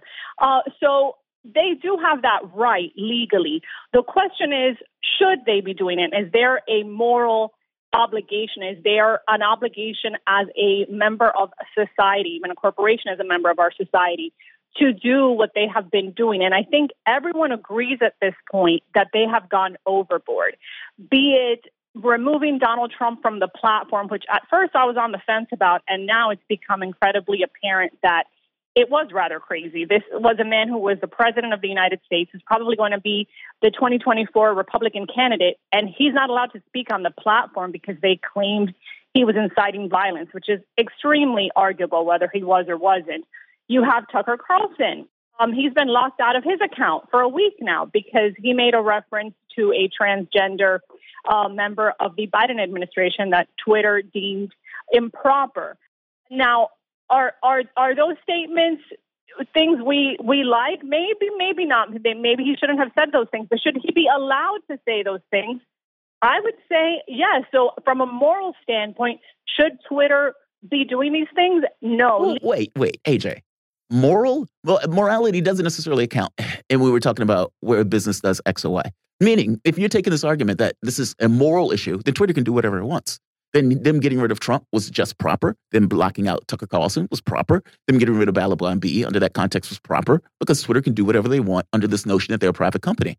I guess my thing is there a legal rationale around them not doing this? And for me, this is Section 230. This is where, because for me, them being a private company doesn't matter. In the same way that, you can't say, I'm not going to serve you because you're African-American, or I'm not going to bake this cake because you're gay. Companies, even private companies, have certain laws and rules that they have to abide by. In the context of a social media company, okay, maybe they don't have to abide by the First Amendment, but this agreement that they get where they're not held liable for certain things, providing they're acting as a platform, to me, that does sound as if that's a point in which the argument can be made, hey, maybe you shouldn't get rid of Trump under that guidelines. Or, hey, maybe you shouldn't lock up Tucker Carlson or get rid of the Alibaba MP. Meaning, is this a legal issue, not necessarily a moral issue? Because I got to be honest, if it's a moral issue, I don't think we have an argument one way or the other. Well, even if it's not a moral issue, you can make the argument based on the need for a free marketplace of ideas. We can put societal pressure on Twitter of, hey, go ahead and allow people to say things that you find objectionable and let these ideas be beaten in the marketplace of ideas. They have a right to say what they wish. And I do think that societal pressure, especially maybe with Elon Musk on the board, who's a big free speech advocate, will win out in the end.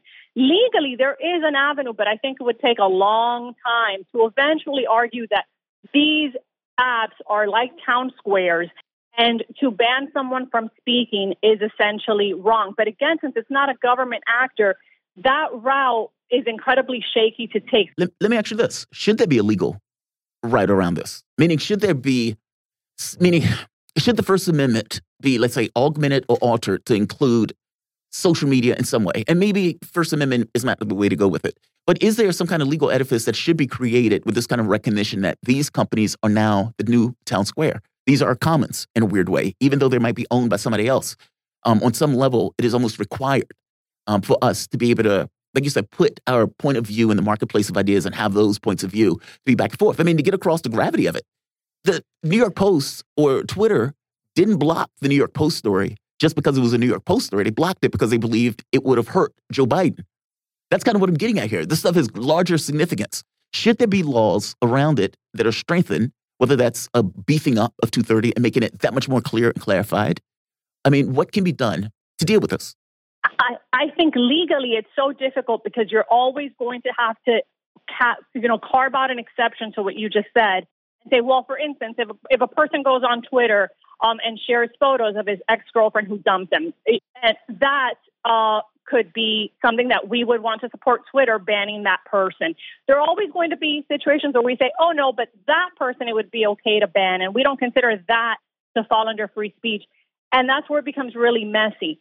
So I just think, although legally, I hear your argument. I do think these apps are becoming town squares. And I do think it's insane that the Hunter Biden story, because it was labeled misinformation, even if it hadn't turned out to be misinformation, let the New York Post say whatever they're going to say. And if it's a bad claim, people will refute it online. Let the ideas flow. But you're going to run up against that instance where you do have to ban people, and everyone does agree that some people should be banned. So I just think the quicker remedy is to place societal pressure to keep having segments like the one you're having where you point out the inconsistencies in Twitter's application and then place that societal pressure on them, including moral pressure to say, hey, these are arbitrary decisions you're making. They're usually politically motivated, and it's time to stop. And I do think that will work faster and be more effective. Okay, we're going to see that in real time, I suppose, with Elon Musk being part of it. What effect do you think he's going to have on that? I think that's the question that everybody is basically asking. What effect is Elon Musk going to have? And even whether or not they should bring back Donald Trump. I'm on this point of saying, yeah, they should. I'm a lefty. By the same token, I didn't think the president should be removed. I thought it was ridiculous removing the president from it when he has this kind of bully pulpit platforms and everything else. But A, do you think Trump is going to be brought back? And B, what effect do you think Elon Musk is basically going to have on Twitter as being part of the board? I do think Trump will be brought back just because it would be downright insane to keep what is almost certainly going to be the 2024 GOP presidential candidate off of Twitter, which is the number one app when it comes to discussing political issues and having political conversations and the media being on there, et cetera. So you are going to have to allow him back on Twitter. As for Elon, I do think this will be a net positive effect, even though he's not a majority stakeholder, but he's certainly the largest stakeholder. And he's certainly an advocate of free speech, and he certainly doesn't back down from a fight, and he has a big mouth. I appreciate that and like that about him. So I do think he's going to push and have the kind of points you were just making. I do hear those points being made in a board meeting. And how much Twitter will push back, and more so, how much was Twitter even certain of the notion of banning Donald Trump? I remember when it happened, it seemed there was a lot of wishy-washiness of, are we doing the right thing? Rightly so. Even Jack seemed a little bit reluctant and then ultimately gave in to the mob at the time, calling for it. But I see Trump coming back, and I do see Elon as a positive. I don't know if banned accounts will be reinstated because of Elon. I don't see that happening. But I do think the platform will ease off of this 2020 rush, this mob swell that we saw of anyone who's spreading anything we deem misinformation, banned, silenced, sent to your room. It got crazy. It was like a tsunami of just people get caught up in the moment, and there were just accounts being banned left and right. A tsunami of hysteria.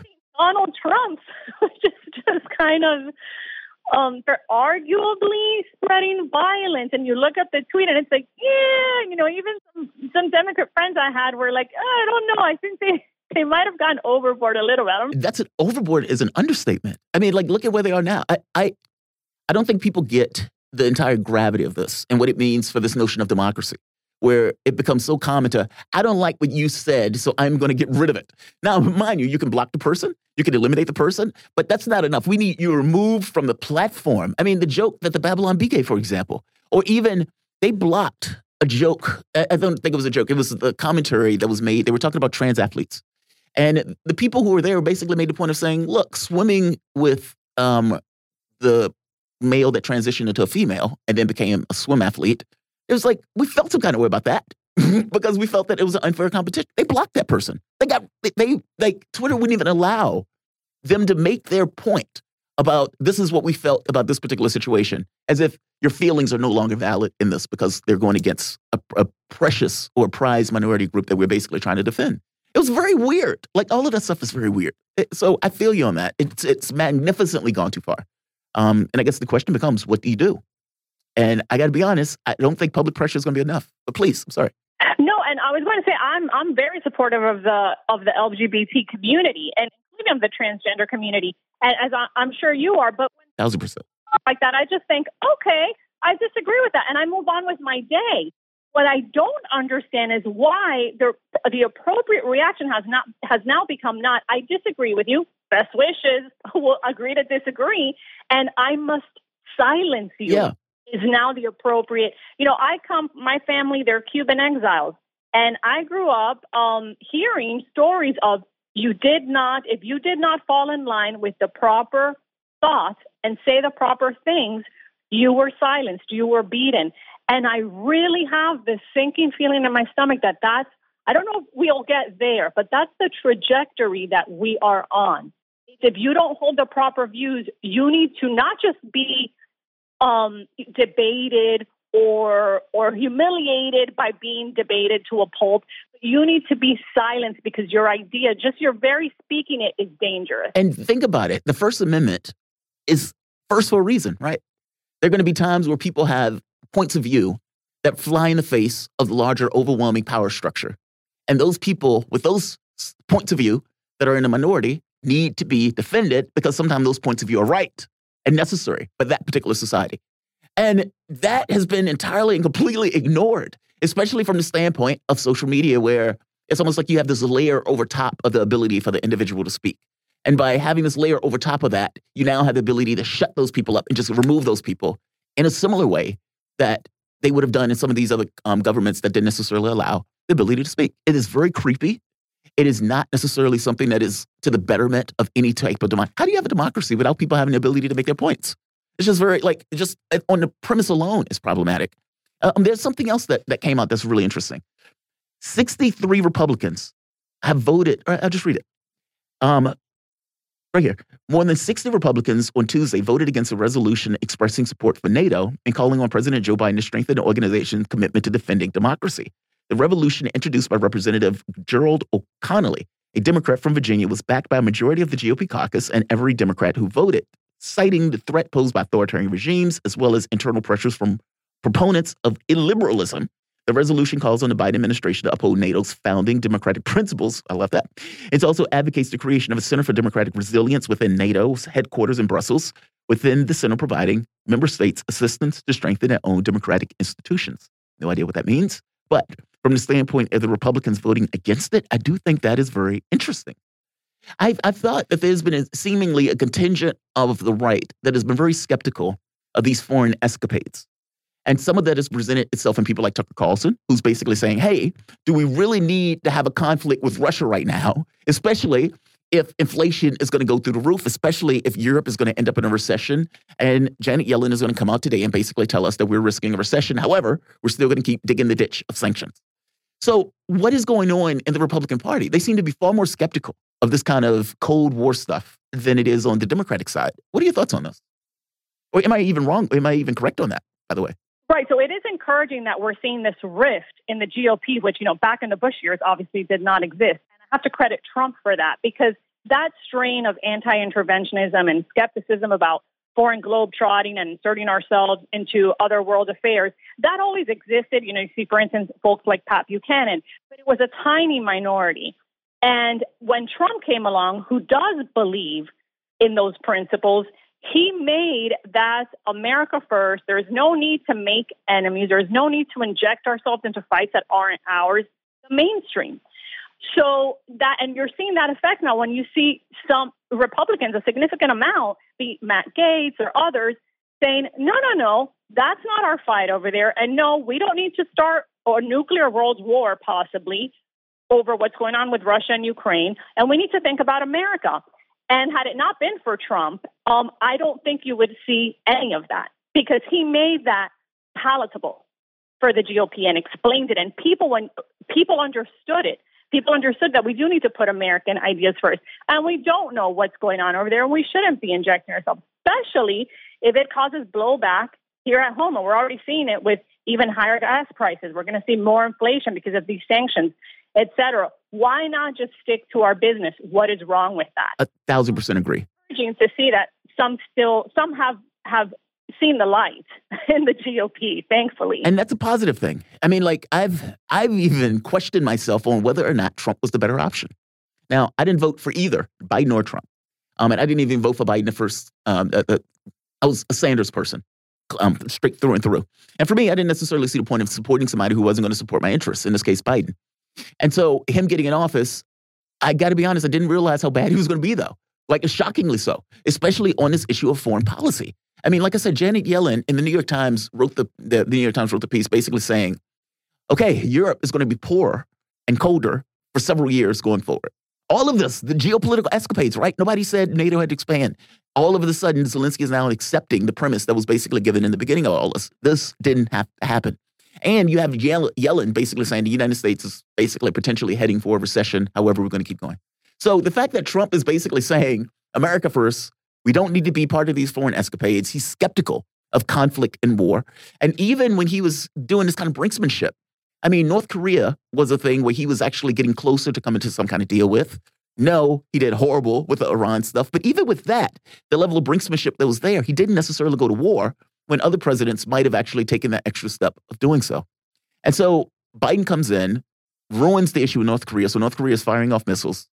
Inflation is going through the roof with this kind of risking of a global recession. And these guys are basically digging the ditch that much further and escalating this kind of conflict, this kind of separation of the global market and everything else. I guess my thing is, was Trump the better option on this? And do you think Trump would have handled this differently? Maybe that's the question to ask. Yeah, it's impossible to know in hindsight, had Trump been elected, how this Ukraine-Russia matter would have played out. Part of me, I wonder if he would have been able to have a deal, a better level of outreach, even with both sides, and that this could have been prevented, and there would have been no conflict. Going forward, there was already a conflict going back 8 years. Exactly. It wouldn't have escalated to the level it did. It's impossible to know, but I do know he would have probably used more diplomacy because that's his thing of I get along with Putin, I get along with Kim Jong-un. So would diplomacy have worked? Possibly, if not probably, but that's neither here nor there at this point. At this point, the question is, what is wrong with looking out this approach and looking out for, the mom and dad, they're just trying to get by and have a little money to take their kids to Target on the weekend. And you're telling them, I'm sorry, for Ukraine, a country you can't even spot on the map and have never even really thought about and doesn't really affect our well-being, you need to pay higher gas prices. Or food prices. So your take-home pay is $3,000 a month. 1,000% correct. Prices. I feel it every day at the grocery store. I'm shocked. Every day, everything is higher. The stickers keep changing. So, and why, especially in a conflict where, can you honestly tell me which side is in the right? I don't even know. We've been fighting for so long. There are atrocities on both sides. There's accusations being leveled on both sides. Ukraine is no angel. So why should we suffer for Zelensky, who could have, avoided this with a simple guarantee concerning NATO, which Ukraine was never going to join anyway. And instead, we're seeing bodies and carnage and death and destruction on both sides that I truly believe could have been avoided had he been more reasonable. And I think the problem is he was banking on the fact that big bad America will come to my side and fight for me. And thankfully, at least somewhat, thanks to some level heads, including in the GOP, he's had a rude awakening. Hopefully it sticks, but big bad America is not coming to your aid. At least I hope not. And you're going to have to work this out yourself and seek a truth. That's what I'm praying for, a truth and a negotiation, because it's not our fight. Voice of God. Like just rational common sense, right? Especially from the standpoint of what is in the best interest of America. I'm curious, do you think that the media has gotten to the point where they're trying to get rid of Biden? Now, the reason I'm asking this, Obama came back to the White House yesterday. Tucker Carlson played this, and I thought this was the funniest thing ever. And you remember Jeb Bush had that moment where it's like, they're kicking me out the door. They're kicking me out the door. It was just so embarrassing. Jeb Bush was supposed to be the presidential guy, and he got no respect, basically. So Obama comes back, and the star quality is back in the White House. And it is clear that the star quality is back in the White House with video of Joe Biden wandering around with nobody talking to him. And Obama is there. Everybody is huddled around Obama. Obama is doing the magic. He's looking like the president again. And Biden is just kind of wandering around like an old man lost in a retirement home looking for his relatives. And nobody's talking to him. And he eventually puts his hand, Barack. Nobody's paying attention to Joe Biden. To be fair, Obama's such a superstar that if you had like Tom Brady in the same room with him, yeah, everybody would ignore Tom Brady. Right, right. But it's like Biden is the president, right? And so listen to this. This is the media. And the media has started to harp more on Hunter Biden's laptop, which is shocking because up to this point, they wouldn't touch it. You've had New York Times, Washington Post coming out with articles on that stuff. And you even have liberal mainstream media that threw their body on the fire to protect Joe Biden in the election and everything else. They're saying stuff like this. Let's play the clip. President Biden, the outlook is pretty grim.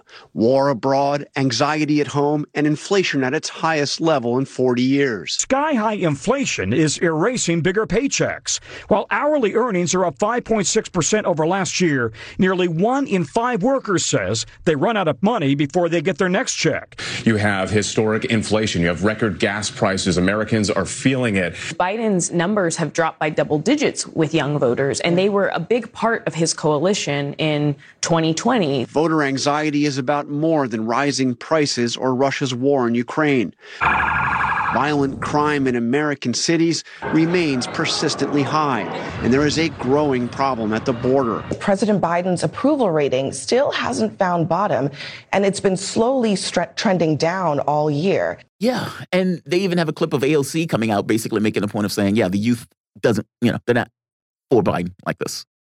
This looks bad.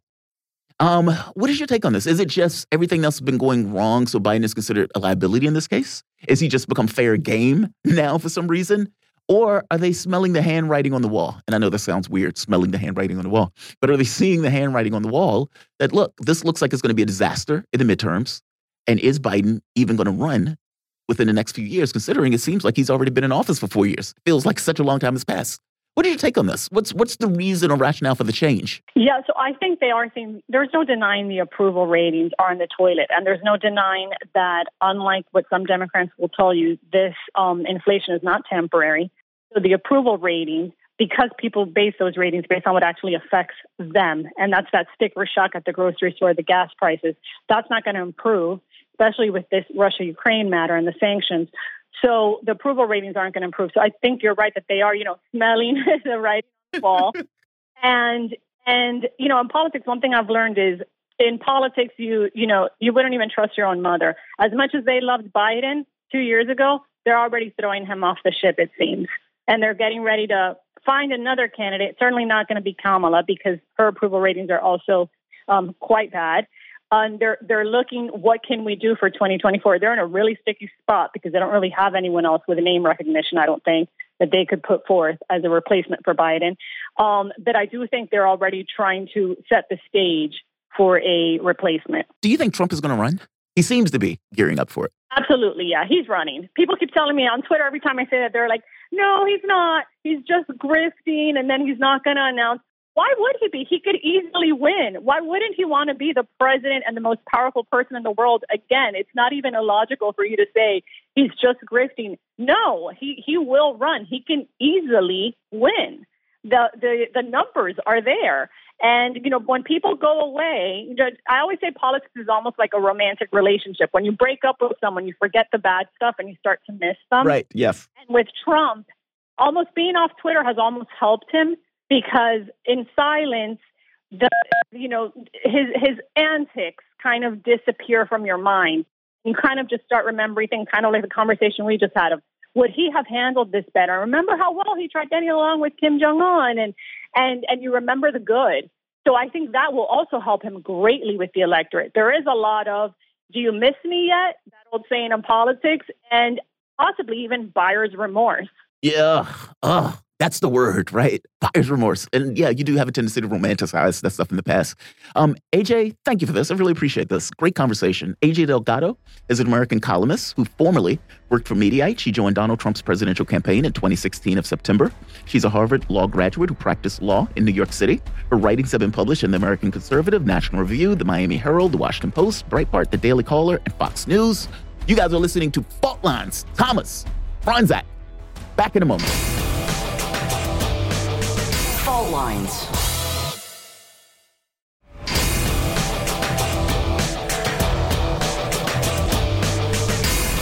Fault Lines. Live from the divided states of America, precipitously perched at the edge of this resilient and exploited cosmos. Welcome to your context lens for the American perspective. In the left corner, I'm your ever vigilant, your indefatigable political analyst, Jamarl Thomas. And you are listening to Fault Lines with Thomas and Franzak. For people who are just joining us, Erin is not necessarily feeling all that well this morning. She will be back tomorrow, all things being equal, providing she's doing better tomorrow. But nevertheless, we've still had a fantastic show. We're going to keep the show moving on. And let's get into some of our headlines before we go into the 9 o'clock hour, or as we go into the 9 o'clock hour to be more specific. In COVID news, thought COVID was over with. I know everybody thought it was over with. It is not. Who would have thought that former U.S. President Donald Trump would convince thousands of people to get COVID-19 vaccinations? This person does. Well, according to new data from the new National Bureau of Economic Research, a 27-second YouTube ad ran more than 100,000 YouTube channels in the second half of October 2021, along with major media platforms like Fox News, which convinced a sizable amount of folks to get the jab, as they call it.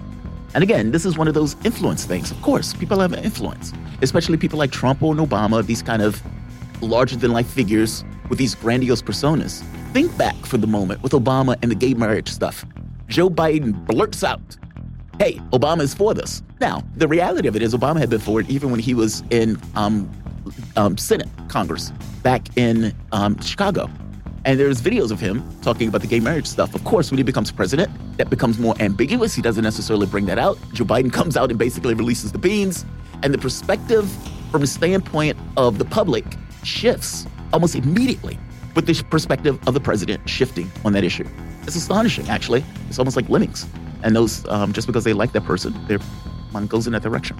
In national news, after taking nearly 10% of Twitter stock, Elon Musk was asked by several Republicans and activists to restore the account of former U.S. President Donald Trump after Tesla and SpaceX CEO repeatedly criticized the social media giant for its biased treatment of conservative voices. Again, it's not just conservative voices. Musk, a frequent tweeter with over 80 million followers, has repeatedly questioned Twitter's commitment to free speech. On Tuesday, he was officially appointed to Twitter's board of directors. Now, this is rather interesting because the stock that Elon Musk had didn't necessarily immediately or automatically allow him to influence the business itself.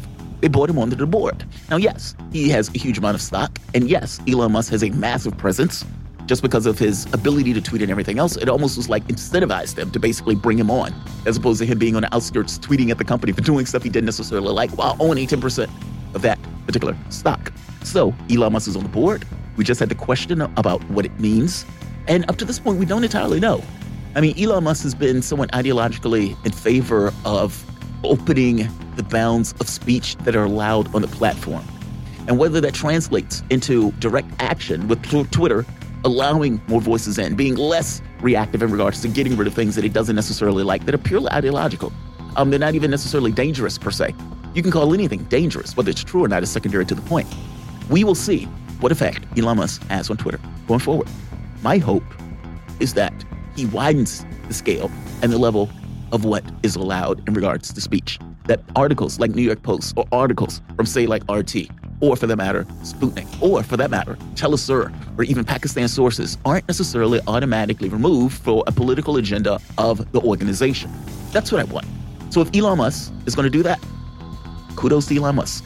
Do I have this great belief in billionaire saving us? No, I don't. And if anything, it's more sad than anything else that Elon Musk joining that is what people are looking forward to as a protection of free speech. Again, if we are dependent upon billionaires to protect free speech is already dead. Let's keep going. The New York Magazine reports leaders of Black Lives Matter movement secretly used $6 million of donations to purchase a swanky house in Southern California. The more than 6,500 square feet mansion has more than a half a dozen bedrooms, bathrooms and bedrooms, multiple fireplaces, soundstage, a pool, bungalow, and a parking lot for more than 20 cars. BLM chapters around the country are now asking questions as to where their money is going. Yeah, that's a good and decent question to ask considering the purchases that are basically being made in their names. Again, I want to stress, in no way does this denigrate, undermine, subvert the movement of all of those people who actually wanted real things to take place. By the same token, that movement doesn't necessarily mean, or the legitimacy of that movement doesn't mean that you can't have people at the top who try to basically take advantage. Both of those things can be true. In fact, on some level, one is required for the other to exist. And in this case, in order for those people to be able to take advantage, it requires a movement and something under it for those people to take advantage of. Either way, questions are being asked of BLMs in regards to what are you doing with the money and all those purchases coherent in the context of trying to get something done on the political space, meaning their own political objectives getting accomplished. What does a swanky mansion with 20 cars and multiple bedrooms and multiple fireplaces and a bungalow have to do with you getting the agenda of African Americans accomplished? Gotta answer that. Let's keep going. Russian Foreign Ministry Sergei Lavrov says the West is trying to sabotage negotiations between Russia and Ukraine by fueling the hype around the Bucha provocation. Top Russian official noted that the provocation in Bucha took place just as Ukraine rolled out possible peace suggestions, including regarding the Crimea. Put a pin in that. Let's go back to that. The Russian Foreign Ministry has slammed the United States over its interference in the internal affairs of Pakistan as it sought to back Prime Minister Imran Khan in a snap election scheduled to be held in 3 months. The Russian Foreign Ministry spokesperson says, quote, "The United States decided to punish Imran Khan for disobedience. A group of deputies from the Prime Minister's party suddenly decided to defect to the opposition, and Parliament immediately submitted the question of a vote of no confidence," unquote. Now, you can't say he's entirely wrong on that, because that is basically what took place in that order. Now, whether the U.S. was intimately involved, who knows? Could they be? Yes. Would there be an incentive to be? Yes. Does it mean an actual fact? Unclear. There is an incentive for the various people in Pakistan, meaning the military and everything else that have close associations with the United States. Whether or not there was any formal contact is secondary to the point that they could see a political advantage in saying, hey, over here, we're willing to suckle on the nipple of Joe Biden to get weapons and money and all other sorts of resources that you can give us. Please, we're here. So that could be that, right? Whether that formal contact exists or not is almost secondary to the point that they know that that potential exists. Does it mean that the connections between the U.S. and the military are there? Yes, those connections are there. Is it possible that those connections have been reaching out, considering Imran Khan has not necessarily been on the U.S. side on this stuff and has been more in the orbit of Moscow and Beijing? Yeah, there can be consequences for him being in that way with a military that leans closer to the United States. At this point, having a conversation with Mike Maloof earlier, we discussed it. You can definitely go back to the 7:30 hour and hear it. But either way, it's a very interesting thing. Pakistan is a nuclear powered nation. It matters in the global sense. India's ambassador to the United Nations said there should be an independent investigation into the events of the Ukrainian city of Bucha after the Ukrainian government accused Russian troops of killing civilians there. The diplomat called the reports of civilian killings in the city, quote, disturbing, unquote, which is also another reason why the Bucha stuff gets hyped up. I mean, the U.S. only has like half the world with it. I don't even know it's the whole half. And if anything, these are just basically NATO nations that are willing to shoot their populations in the face economically in order to accomplish their geopolitical objectives. Well, if you are trying to basically bring other people on with a tragedy and with a war crime, do it. Yeah, maybe. Meaning there's all sorts of incentives built into the Bucha stuff. Let's keep going. The aftermath of the slap heard around the world continues. Netflix and Sony have put upcoming projects with Will Smith on hold after he slapped comedian Chris Rock at the 2022 Oscars. According to The Hollywood Reporter, Smith was due to star in an upcoming Netflix movie, quote, Fast and Loose, unquote, but sources told the outlet that the streaming giant has set the project aside. Yeah, we're going to pause this. We're not a fan of you assaulting somebody at the Oscars. We are frowning upon that. Yes, we like the publicity. Yes, we like the fact that your name is being put in lights and all that other stuff. No, we don't want to work with you under those terms. Look, it's unclear whether this is a pause or whether they've put the project to the side completely. The language has said they put the project aside. We'll see. In Earth and Science news, the Hubble Space Telescope has found the most distant star ever, whose light needed to travel 12.9 billion years to reach Earth. According to the European Space Agency, quote, the NASA ESA Hubble Space Telescope has established an extraordinary new benchmark, detecting the light of a star that existed within the first billion years after the Big Bang. The most distant individual star ever seen. That is amazing. 3 times 10 to the 8th power speed of light. And think about how fast light would have to travel and how long it took. Meaning, think of the item, the thing that's so big and so powerful, the scale of such a thing that could pitch light out, where it's still traveling 12.9 billion years. That photon that eventually end up on our detector where we could see it and identify it. 12.9 billion years later. That is mind-blowing. That is just mind-blowing. In business news, after more than 125 years as one of the sport's most iconic snacks, Cracker Jack is adding a new face to its roster with the introduction of Cracker Jill. Ignore the slightly racist overtones for the moment, but this is to celebrate women who break the barriers in sports. This in a statement by PepsiCo, announcing the new character from Frito-Lay. The company says, quote, tapping into the brand's rich history with America's favorite pastime, Cracker Jill will come to life through 5 different representations of a series of special edition bags, which will be available at the start of the season's baseball season in professional ballparks across the country and through a donation of $5 or more to the Women's Sports Foundation, unquote. I love the idea. Cracker Jill, it is. Bring her on. Bring her on. That's awesome. In crazy news or crazy story news, it is a Guinness Book of World Record. A Texas 7-year-old boy was dubbed the youngest professional mariachi singer by Guinness World Records. 7-year-old Mateo Lopez got to start singing along with mariachi bands at local restaurants when he was 4 years old, and his skills have since led to appearances on Mexico's Got Talent and Little Big Shots. Parents Alberto and Janelle Lopez took their son to Milan, Italy in February and did not tell him until arriving that the purpose of the trip was to receive a Guinness World Record certificate. Guinness said the boy officially earned the record at the age of 4 years old. Yeah, I have all sorts of skepticism on that one, and I'm not going to go back into it. I'll just say a 4-year-old playing mariachi basically smears all of those other people who are playing mariachi for all of their lives in order to get great at it. We have singers or kids in our family at 2 and 3 years old that are pushed by their parents to sing some god-awful song that we're forced to listen to because they love Little Johnny so much and they think Little Johnny is such an athlete. Oftentimes, Little Johnny is not a great singer. Little Johnny is not a great athlete. Little Johnny is not all that attractive and everything else in the way that parents try to make him out. And your kids are never all that interesting. They're only interesting to you. Yes, that's slightly bitter. Not a big fan of kids. Either way, I'm very skeptical of Mateo, or whatever his name is, being this kind of awesome mariachi band singer. But hey, who knows? To be bluntly honest, I haven't necessarily heard him, so I don't necessarily know what his skill set is. But at 4 years old, I am greatly skeptical. In holiday news, we have National Sammy Cats Day. We have National Student Athlete Day. We have New Beer's Eve Day. No idea what that is. Day of Hope. Day of Hope. No idea what that is, but I love it. National Walking Day. And of course, today in history, in 1830, the Church of Jesus Christ of Latter-day Saints was established. In 1896, we had the first modern Olympic Games in Athens, Greece. That is astonishingly awesome. In 1917, the United States officially enters World War I, I believe President Woodrow Wilson.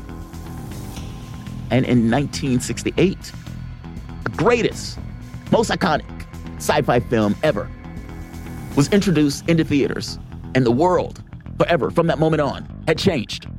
2001, Space Odyssey was released in movie theaters. And I'm not going to go back into my conversation on this. Those are your headlines. You guys are listening to Fault Lines with Thomas and Franzak. Not going to go into a whole thing on it as I did when I first started. Yes, I geek out on stuff like this. You basically have a situation where a movie, in the same way that I would argue that Donald Trump could come out and would say, hey, get the jab, and all of these people ends up getting the jab. Or, for that matter, Obama comes out with the gay marriage stuff, and all of a sudden the point of view on gay marriage changes instantly just because the president came on to do it. Or Bill Cosby in The Cosby Show, where you have all of these African Americans that for the first time on television see an African American doctor, an African American lawyer, in a family with these awesome, awesome kids. That, yeah, they have their issues and everything else because they're kids and they're human beings. By the same token, the example that it set had all of these other people going to Spelman or all of these other people going to these kind of African-American black schools. It had an impact. It had an effect. What about movies and art? We talk about the Harlem Renaissance, for example, in the way that Negroes being in vogue, where all of a sudden all of this art and literature coming out where people can say, hey, these African-Americans actually think. They're people. Just like us. I would even argue Will and Grace on some level did that, where you could see homosexual couple, or at the very least, and you think to yourself, hey, they're just human beings. Well, of course, no duh, they're human beings. But oftentimes, it takes you to see that stuff in this kind of third-person external way in order to believe that that can be representative of reality. It gives you a take in your head of things that wasn't necessarily there before. Space Odyssey 2001. Yes, we've had sci-fi films before. No, nothing like that. The bone being thrown up into the sky by one ape that beat the devil out of another ape, being the first tool ever used, and that tool turning into a space station. This inexorable march from the standpoint of primitive to what we would consider a spacefaring civilization. Man's fate is in the stars. That was the point that the movie was making. And from the use of that first tool, it was an inexorable march. Yes, at times dark. Yes, at times the technology being used to kill and murder and slaughter. But that's not the only reason and rationale for technology. It is a choice to use technology in that way. That choice is somewhat governed by culture that those people are in, but inexorable. One step after the next. Fate in the stars. That movie was utterly and entirely astonishing. And it was showing this picture of humanity, giving it what we could be. Space Odyssey, 2001. Phenomenal film. Definitely go check it out if you haven't seen it. And it's called classic, to put it mildly. You guys are listening to Fault Lines. Thomas, Franzak. Back in a moment. Fault Lines.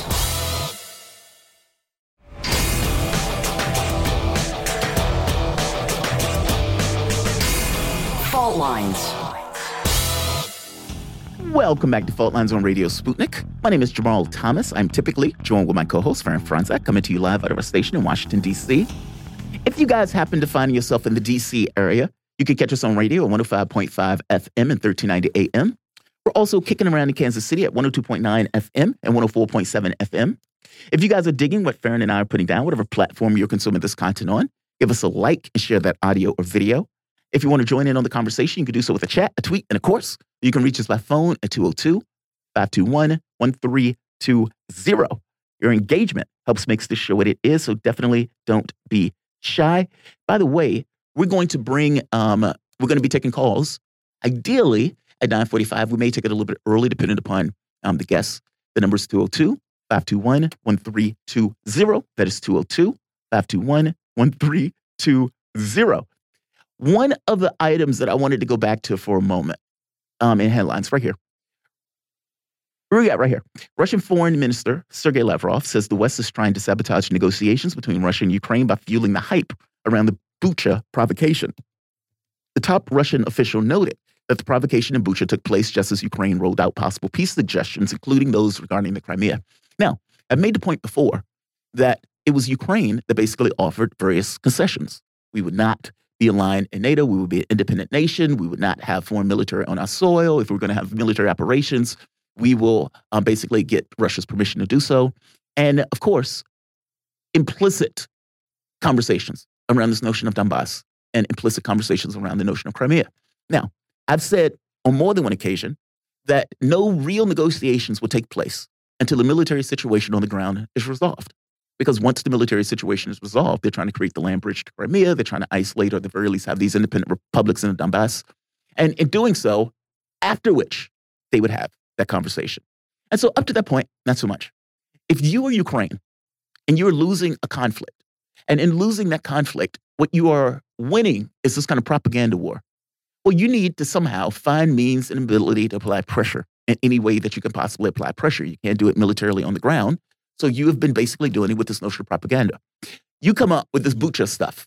Now, again, the position of this show is we have no idea what is taking place on the ground, even though we've given this context in regards to what we think could be the case and the incentives that are involved in the various people on the ground. You've had Elijah Magnier even make the point of saying, look, there needs to be a real and legitimate investigation on this, and that is not going to take place. And there's all sorts of things that you can find to get the truth of it that we probably will not get. But does this put pressure on Russia? Does it? And I think the answer is yes. Now, you could take a position that says this is trying to gut the ability to negotiate, but you can also take a position that this is trying to basically increase the ability for negotiation. It depends really, honestly, on how you look at it. You could say that this is so bad that we can't negotiate, or you could say that, look, we're going to continuously put pressure using this kind of propaganda stuff in order to make you look bad in the eyes, in order to try to push you to have negotiations. It really does depend on how the individuals are involved or looking at it.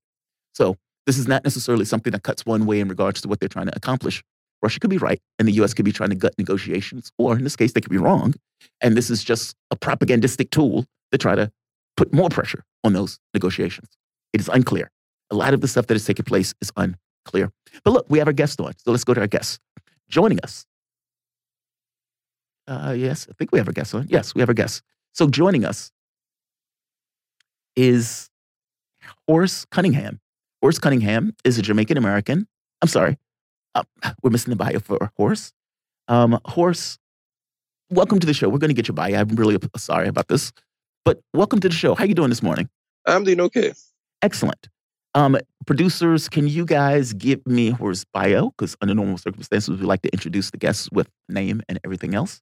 But Horst, we're bringing you on to have a conversation about the Jamaican Prime Minister basically saying they want to be an independent republic. And, I guess the catch with this is people were surprised by this. That basically Jamaica saying, look, we want it to go it alone. I mean, even in the document itself, it says, we're moving on, he said. We intend to fulfill the true ambitions and destiny as an independent, developed, prosperous country. And this was Jamaican Prime Minister Andrew Holness, who was basically having the conversation with Prince Williams and Kate that the Caribbean island intends to be fully independent. And Britain didn't expect this announcement. So why is this taking place? Why are they basically saying they want to be an independent nation after all of these years? What is the motivation for this? What is the impetus behind this acknowledgement? Okay, in Jamaica, all right, it's a ceremonial head. The Queen is a ceremonial head of Jamaica. Over the past the last few decades since independence, we haven't really seen much in terms of contributions from the UK. First of all, they require a visa for entry into the UK, and it's a visa that requires, trust me, you have to do a lot in order to actually get that visa to actually visit the UK, which, as you know, rules Jamaica ceremonially. So there's a rise in local nationalistic fervor, and this is the same that's happening in Barbados, where Barbados moved to being a republic. So Jamaica is trying to really now catch up with Barbados in terms of getting rid of a ceremonial head of state, installing a local head of state in the form of a president. So we get rid of the governor general. So really, as I said, it's mainly about trying to forge a path where we are completely rid of the monarchy, because to tell the truth, the monarchy doesn't really contribute much to Jamaica overall. So it's merely a ceremonial post that they possess. And when you have a ceremonial head of state being the Queen, for example, you have a governor general as the actual head of state. Very interesting. So that is how it is actually organized. Yeah. Oh, that is fascinating. Okay, well, two things. Horst Cunningham is a writer and journalist for C Media Jamaica, who is focused on international relations and regional security concerns. He is also a tech enthusiast, journalist, and UAV developer. Definitely wanted to get that in before we continued. Apologize for not having that when we first started. That is fascinating. So wait, okay. I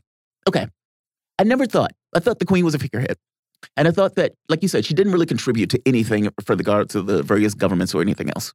But I didn't realize that there's a governor general that's over every colony, or not even colony, but every country that the Queen basically considers part of the territory. What is the role of the governor general within the context of a government that Europe or the UK is over?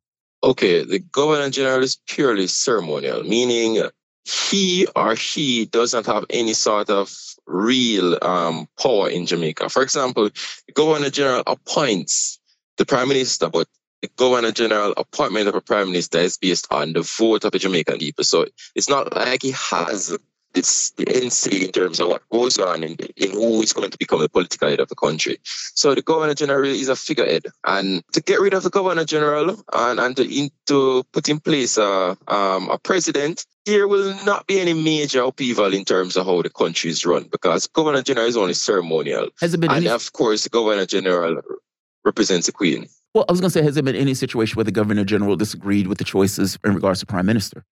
No, the governor general tends to do every single thing done by the governor general is based on the advice of the prime minister. So, for example, the governor general dissolves parliament. It's based on the advice of the prime minister, based on the advice of the constitution. So, the governor general himself has no real power in terms of what happens locally, politically. But what the governor general does is he kind of signifies the actual power of the monarchy. So he's there to basically act as a sort of, I am here, I am still here, you're still a part of my commonwealth, you're still a part of my ancient empire. So that is what the governor general actually does. And He's just a representative. In terms of actual power locally, he has really none. So basically, nothing is adversely affected short of the symbolic power of the UK over Jamaica with the removal. Exactly. I see. And of course, no country is going to want this kind of paternalistic, we're still in charge of you, even though we're not in charge of you stuff, symbolized by this particular post-imposition.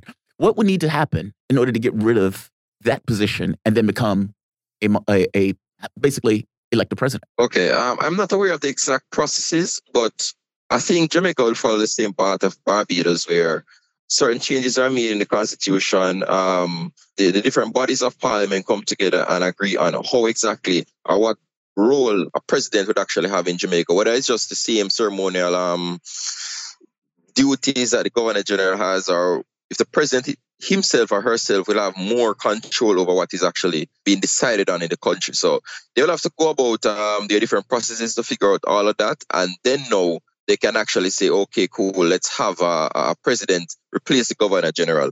Also, whether the governor general will be appointed by the parliament or the governor general will be appointed by a vote, a separate vote, as opposed to just voting for the prime minister. So that is another thing. They will need to figure out all of that before they can actually make any sort of move. But currently, the governor general is appointed, I think he's appointed directly by the political system locally. I'm not exactly sure the process either, because we haven't had much governor generals over the last, 15, 20 years. I suspect it's what you said. They will probably have to change the Constitution. The change in the Constitution almost by definition will provoke the adjustment per se. Something else basically took place. Kamala Harris visited Jamaica recently. Now, I did not know that Kamala Harris grew up in Jamaica. But she says, as a point of privilege, personal privilege, I grew up going to Jamaica. And my family, half of my family is from St. Anne Parish in Jamaica, as I know I've shared that history with millions of Americans who have their roots in generations in Jamaica. And of course, she's basically using the heritage as a way of saying, hey, I have this kind of tie to the country. But basically, they're giving, $20 million that they're pledging in, I guess, some kind of assistance to Jamaica in this case. What is the relationship? This is right here. To that end, the U.S. and I are announcing today we'll be investing $20 million to assist in the strengthening and the expansion of Jamaica's commerce in a way that we fully intend will have an impact on strengthening the economy of Jamaica and drive economic growth. Okay. What is going on? What does that mean in real physical matter, reality, practical terms? Okay, let me make this very clear. That is really to counter China. Is that what it is, basically? Oh, so China has been making inroads in Jamaica, basically. Not just inroads, and roads literally, because the majority of Jamaican roads right now are actually built by the Chinese. The development of the local transport infrastructure would be nowhere near what it is right now without the Chinese. And this says a lot about our past relationship with the US and what the US actually contributed to the country up to this point. So we are looking at a case where our longest highway was built by the Chinese. All major roads right now are being refurbished by the Chinese. The first set of from the capital Kingston to the eastern part of the country, which that road was notorious. It was almost like a riverbed. That road is now being developed by the Chinese. The Chinese has invested significant amounts of money in local infrastructure, in buildings in the capital and such. So what US is trying to do now is to counter that sort of influence. But $20 million is nothing really compared to what the Chinese have actually offered. I don't know if you can recall, there have been several attempts by the local US ambassador to Jamaica to try and coerce Jamaica away from China, saying that the Chinese should not be trusted, that the Chinese might be spying, that we shouldn't take too much sides with the Chinese. So this sort of move by Kamala is really just to sort of say, hey, we are here still. Do not give everything to the Chinese. Just remember, your big brother is here watching you. That is really it. And I can tell you, that 20 million will be very different from what the Chinese actually contributed in terms of money. I can tell you, while the Chinese, you can literally see the Chinese contribution in terms of infrastructure development, it will be hard pressed to see where that 20 million goes. And I know this is what it has been like before the Chinese came to Jamaica. And it's going to be the same thing. Oh, you're trying to say he's going to pocket that money? Not really, but in terms of tangible developments that we can actually put up. For example, Chinese invest $50 million. They will tell you $50 million US invested in the highway from the north coast to the south coast. And you literally see the development. That $20 million was actually announced without any clear indication of what exactly is spent on. And that is the main problem. I see. Like on the highways, you can say, China built this. Or from the standpoint of that money, it's like, we have no idea where that money went. And I saw 20 million, I was like, they think Jamaica is a cheap date. Like $20 million is nothing. Like, what do they expect? Like, Jamaica's like, hey, thank you for the $20 million. And this is going to go where? Like, it doesn't, I just thought, I was like, when I first saw the story, I was like, is it 20 million or 20 billion? It's like, no, 20 million. Okay, I don't know what they expect to get for $20 million. US lacks the capital of China, and that is a problem. They can't compete with China. They can't compete with China in the Caribbean. They can't compete with China in the Latin American region, which is South America. So they're actually just there. Okay, we have a little spare change. So just give it a spare change reminder that we're actually here. That's the reason why I do not take much of it, because it is more of saying, okay, remember who you are. You should be aligned with. Remember that we are here watching you. That's what the $20 million is about. And as I said, I don't know where that money will be spent, but you'll be hard pressed to find actual developments coming from that money. I can tell you that. I'm curious, the people on the ground, when I was in Africa, my ex and I visited, I believe it was Kenya. We also visited Cairo. But in Nairobi, it was very clear, the Chinese presence. Like extremely clear, like blisteringly clear. China had various casinos that were there. You had articles written. They were talking about Chinese influence in that particular country. You could see a large contingent of people from Asia or from China in the country. Is it like that in Jamaica, where they full well understand that this kind of new development and everything is basically being built with assistance from China? I guess I'm trying to understand how ever-present is the Chinese image in Jamaica. Is it similar to this kind of image in Africa? I'm just curious. Okay, it's complicated because Jamaicans, even while getting support from the Chinese, are not that welcoming, I can tell you. I think it's the same for some African countries. We have a Chinese integrated in our society from over 100 years, 150 years, when most came as indentured servants. Then we had a lot of Chinese coming in the late 1900s, where they set up a lot of supermarkets, wholesales, those sort of business establishments. But Jamaicans are a bit standoffish with the Chinese because they view them as coming here to take over, and that is a big problem. And that is one of the things that the US is actually trying to play on. You will see it in a lot of African countries as well, where they believe that the Chinese actually come to take the resources. So it's very similar to that in Jamaica. There's always some sort of suspicion in terms of what the Chinese are doing, in terms of what they're actually coming to do. Regardless of how much development you see, Jamaicans tend to like things coming from US and Europe on a lesser extent. So there will always be that bias against the Chinese, regardless of what the Chinese does. Because there's a level of suspicion that was harbored in the culture of a country, dating back back when the Chinese started coming as indentured workers. So it's a very complicated relationship. Very, very complicated sort of relationship.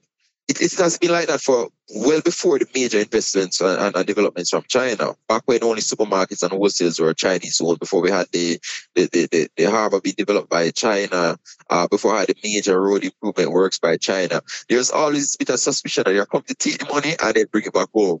So it's very complicated. It's a very, very complicated relationship. That's very interesting. Wow. Because, even the article in Kenya, their argument was that the U.S. basically sold them out and gave them to China or left them for China. As you're reading it, like, what do you mean they left you for China?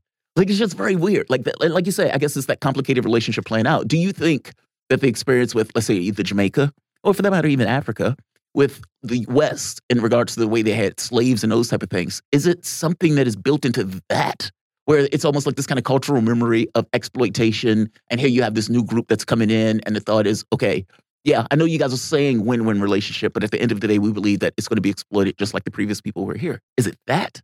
Where it's like the previous experiences creating a context for going forward? Even that in itself is very complicated because and I can be very frank. Of course. Yeah, of course. Jamaicans, a lot of Caribbean countries, they view Europeans and Americans as being somewhat superior to other persons who would come and actually provide. Are you serious? Really? Now, why? I can tell you, and it's very deeply embedded in our culture, and it's mainly coming back from slavery. I can tell you it. All right, Jamaica is a colorist society. The lighter your skin complexion, the more success you're expected to have. Similar in the U.S. It's deeply ingrained in the society. I was just saying it's similar in the U.S. I mean, that was one of those motifs that was showing itself in the United States, also in the Black community. But please continue. Exactly. So that in itself, when people see Americans and Europeans come to Jamaica, or come to Jamaica to set up businesses, come to Jamaica to set up to do any sort of development, people are more welcoming of them because they're used to them being the head. And a lot of persons, even when it comes to actual breaking away from the Queen, a lot of older persons who are now in their 60s, 70s, tell you that they kind of prefer when we were directly run by British because they believe that the British did a better job overall. And it's mainly because of that overseeing sort of thing where Europeans would run their affairs and they believe that Europeans are actually doing better than others and even doing better than our current set of administrations. So it is very deeply ingrained, and that's one of the reasons why people are, suspicion of Asians, whether you're Japanese, Chinese, whatever, there's this deep suspicion that they're coming from far away. And they are coming to take this and they're coming to take that while the Europeans, the Americans nurture development and growth locally. So trust me, it's cultural. And that's one of the reasons why we have it like this. And it's not backed by any sort of empirical evidence, but it's cultural. It's deeply cultural. You cannot look at it and put your finger on exactly what's going on. It's just how it is with people. People view us as a lighter skin complexion. Call it 20 years ago, it would be easier for you to get certain jobs, to reach certain places, to be recognized in certain ways if you have a lighter skin complexion. 2030, the further back you goes, the actual greater this become. I remember, I think back in the 80s, in order to become a flight attendant, you had to be a certain complexion, you had to have a certain type of hair. And it's deeply ingrained in the population. So, and it's not something I see changing anytime soon. Wow.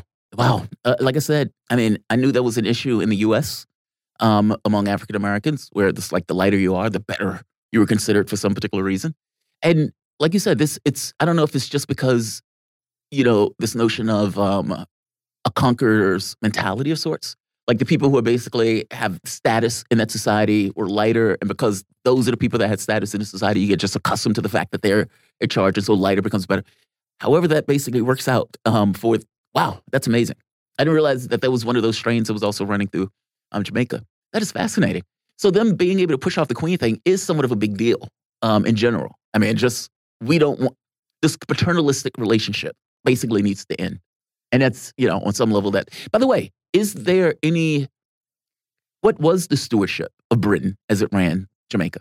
Meaning, is there any reality to that? I mean, I know for Kenya, the Brits ran it into the ground. It was utterly horrendous. I mean, the things that the Brits were doing, like they were even creating separations where people couldn't, let's say, like drink coffee or stuff like that. I mean, it was insane the way they were using the community where they would pit one side against the other in order to create this kind of, let's say, lock on British power in regards to the country.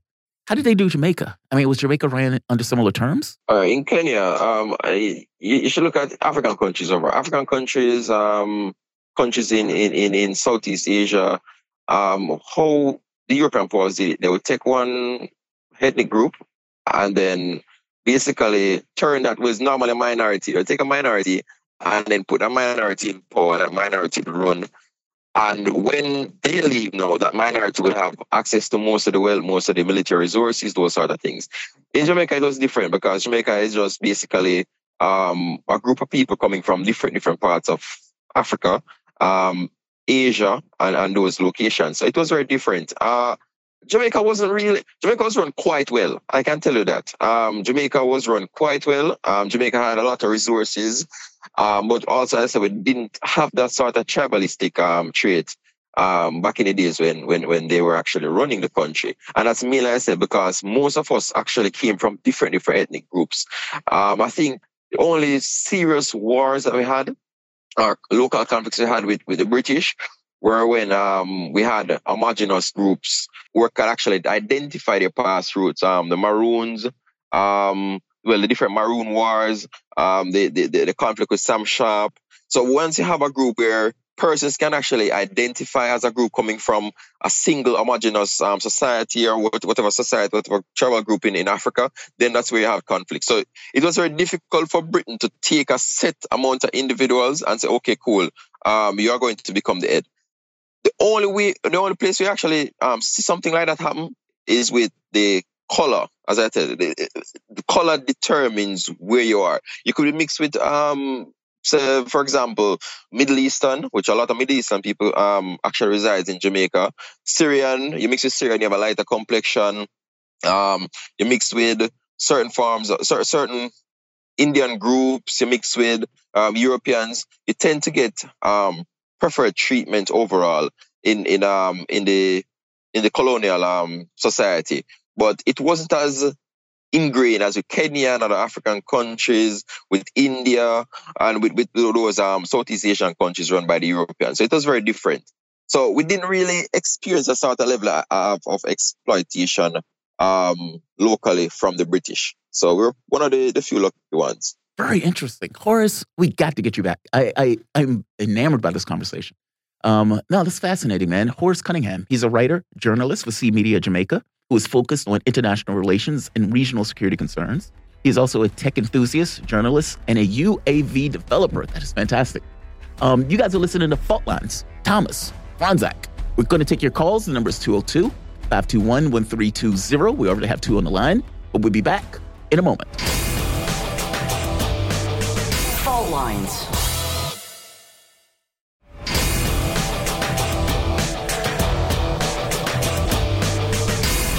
Fault Lines.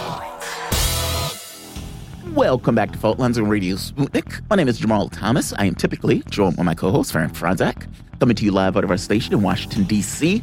This is the end portion of the show, The Wrap. And we already have two callers. The number is 202-521-1320. That is 202-521-1320. We have Malik in D.C. What's going on, my man? How's it going this morning? Hey, how's it going, man? I'm pretty good. You know what? Yeah, thanks for taking my call. I was hoping to get to talk to your guests. Sorry, I missed them there. I had a questions for them. Oh, what did you want to ask? I mean, worst come to worst, we can always send them a message. But what was the topic? What was the thing you wanted to bring up? Well, one of them was, I haven't been to Jamaica, but I've spent quite a bit of time in the Caribbean in the past 15 years or so. So I'm aware of the Chinese presence in the Caribbean. And I was, that was a great, to hearing more about that it was a great aspect of the interview.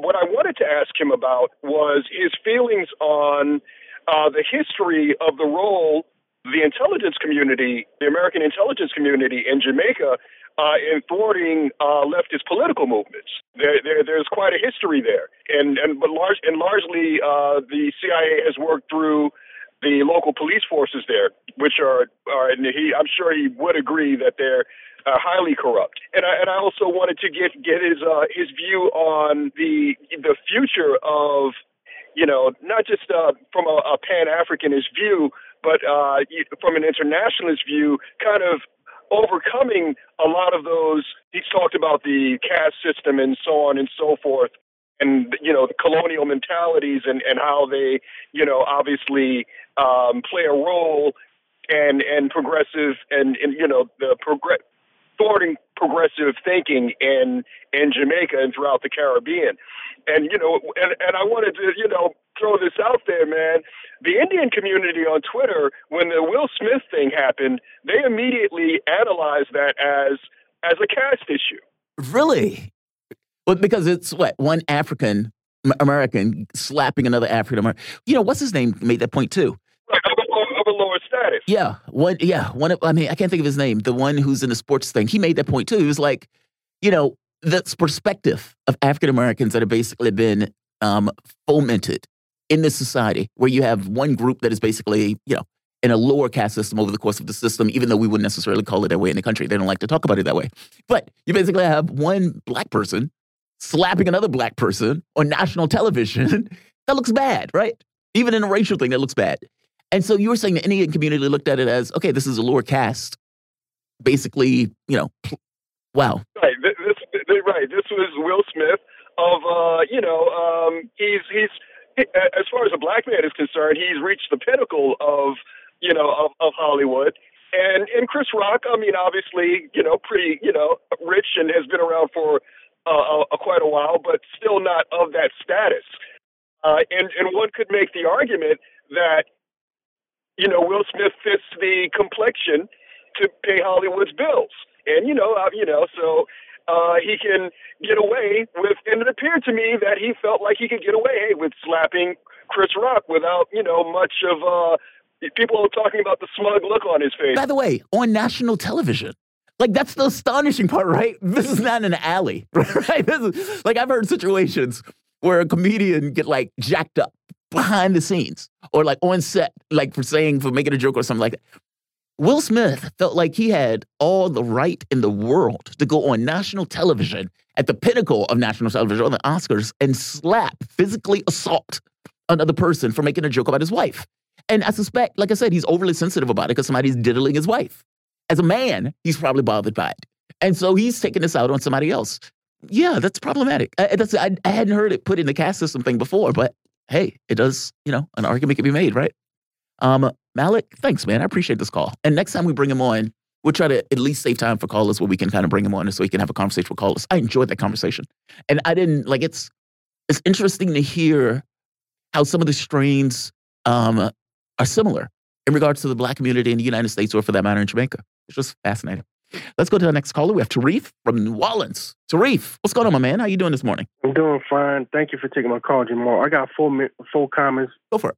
That's if I can get to them. First, I'd like to say free journalism science. And also, I like to add what I say Monday. When I go to my doctor appointment, April the 18th at the VA in New Orleans, Louisiana, I'm being as quiet as a mouse.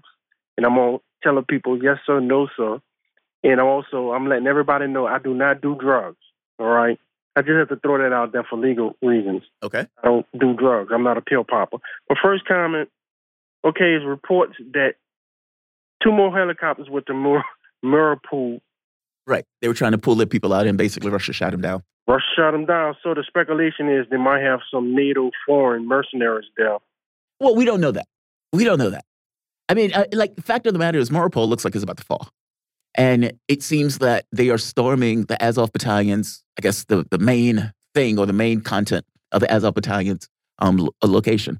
And so I don't know what NATO would do in that situation. I mean, I get they want to bleed Russia using Ukrainians to do it. I get that part. They don't even get the proxy war part. But would they take the potential of getting involved in a conflict where if indeed they were caught as NATO nations, the ramifications would be extraordinary?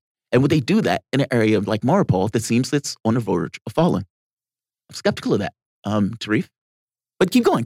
I mean, I could be wrong, right? To go along with that, Alice Christopher said that if they are captured and Germans and Poland and people in Europe find out, then they might lose support for war on Russia. You know what I'm saying? So all hell would break loose if that was the case. Hell break loose.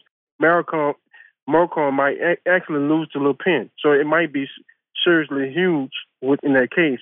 My second comment, the phase dealing with the Russia, of how they moving to the Donbass region, come to find out Russia was having so much problems in cities. Anytime a large army go into a city, they have problems.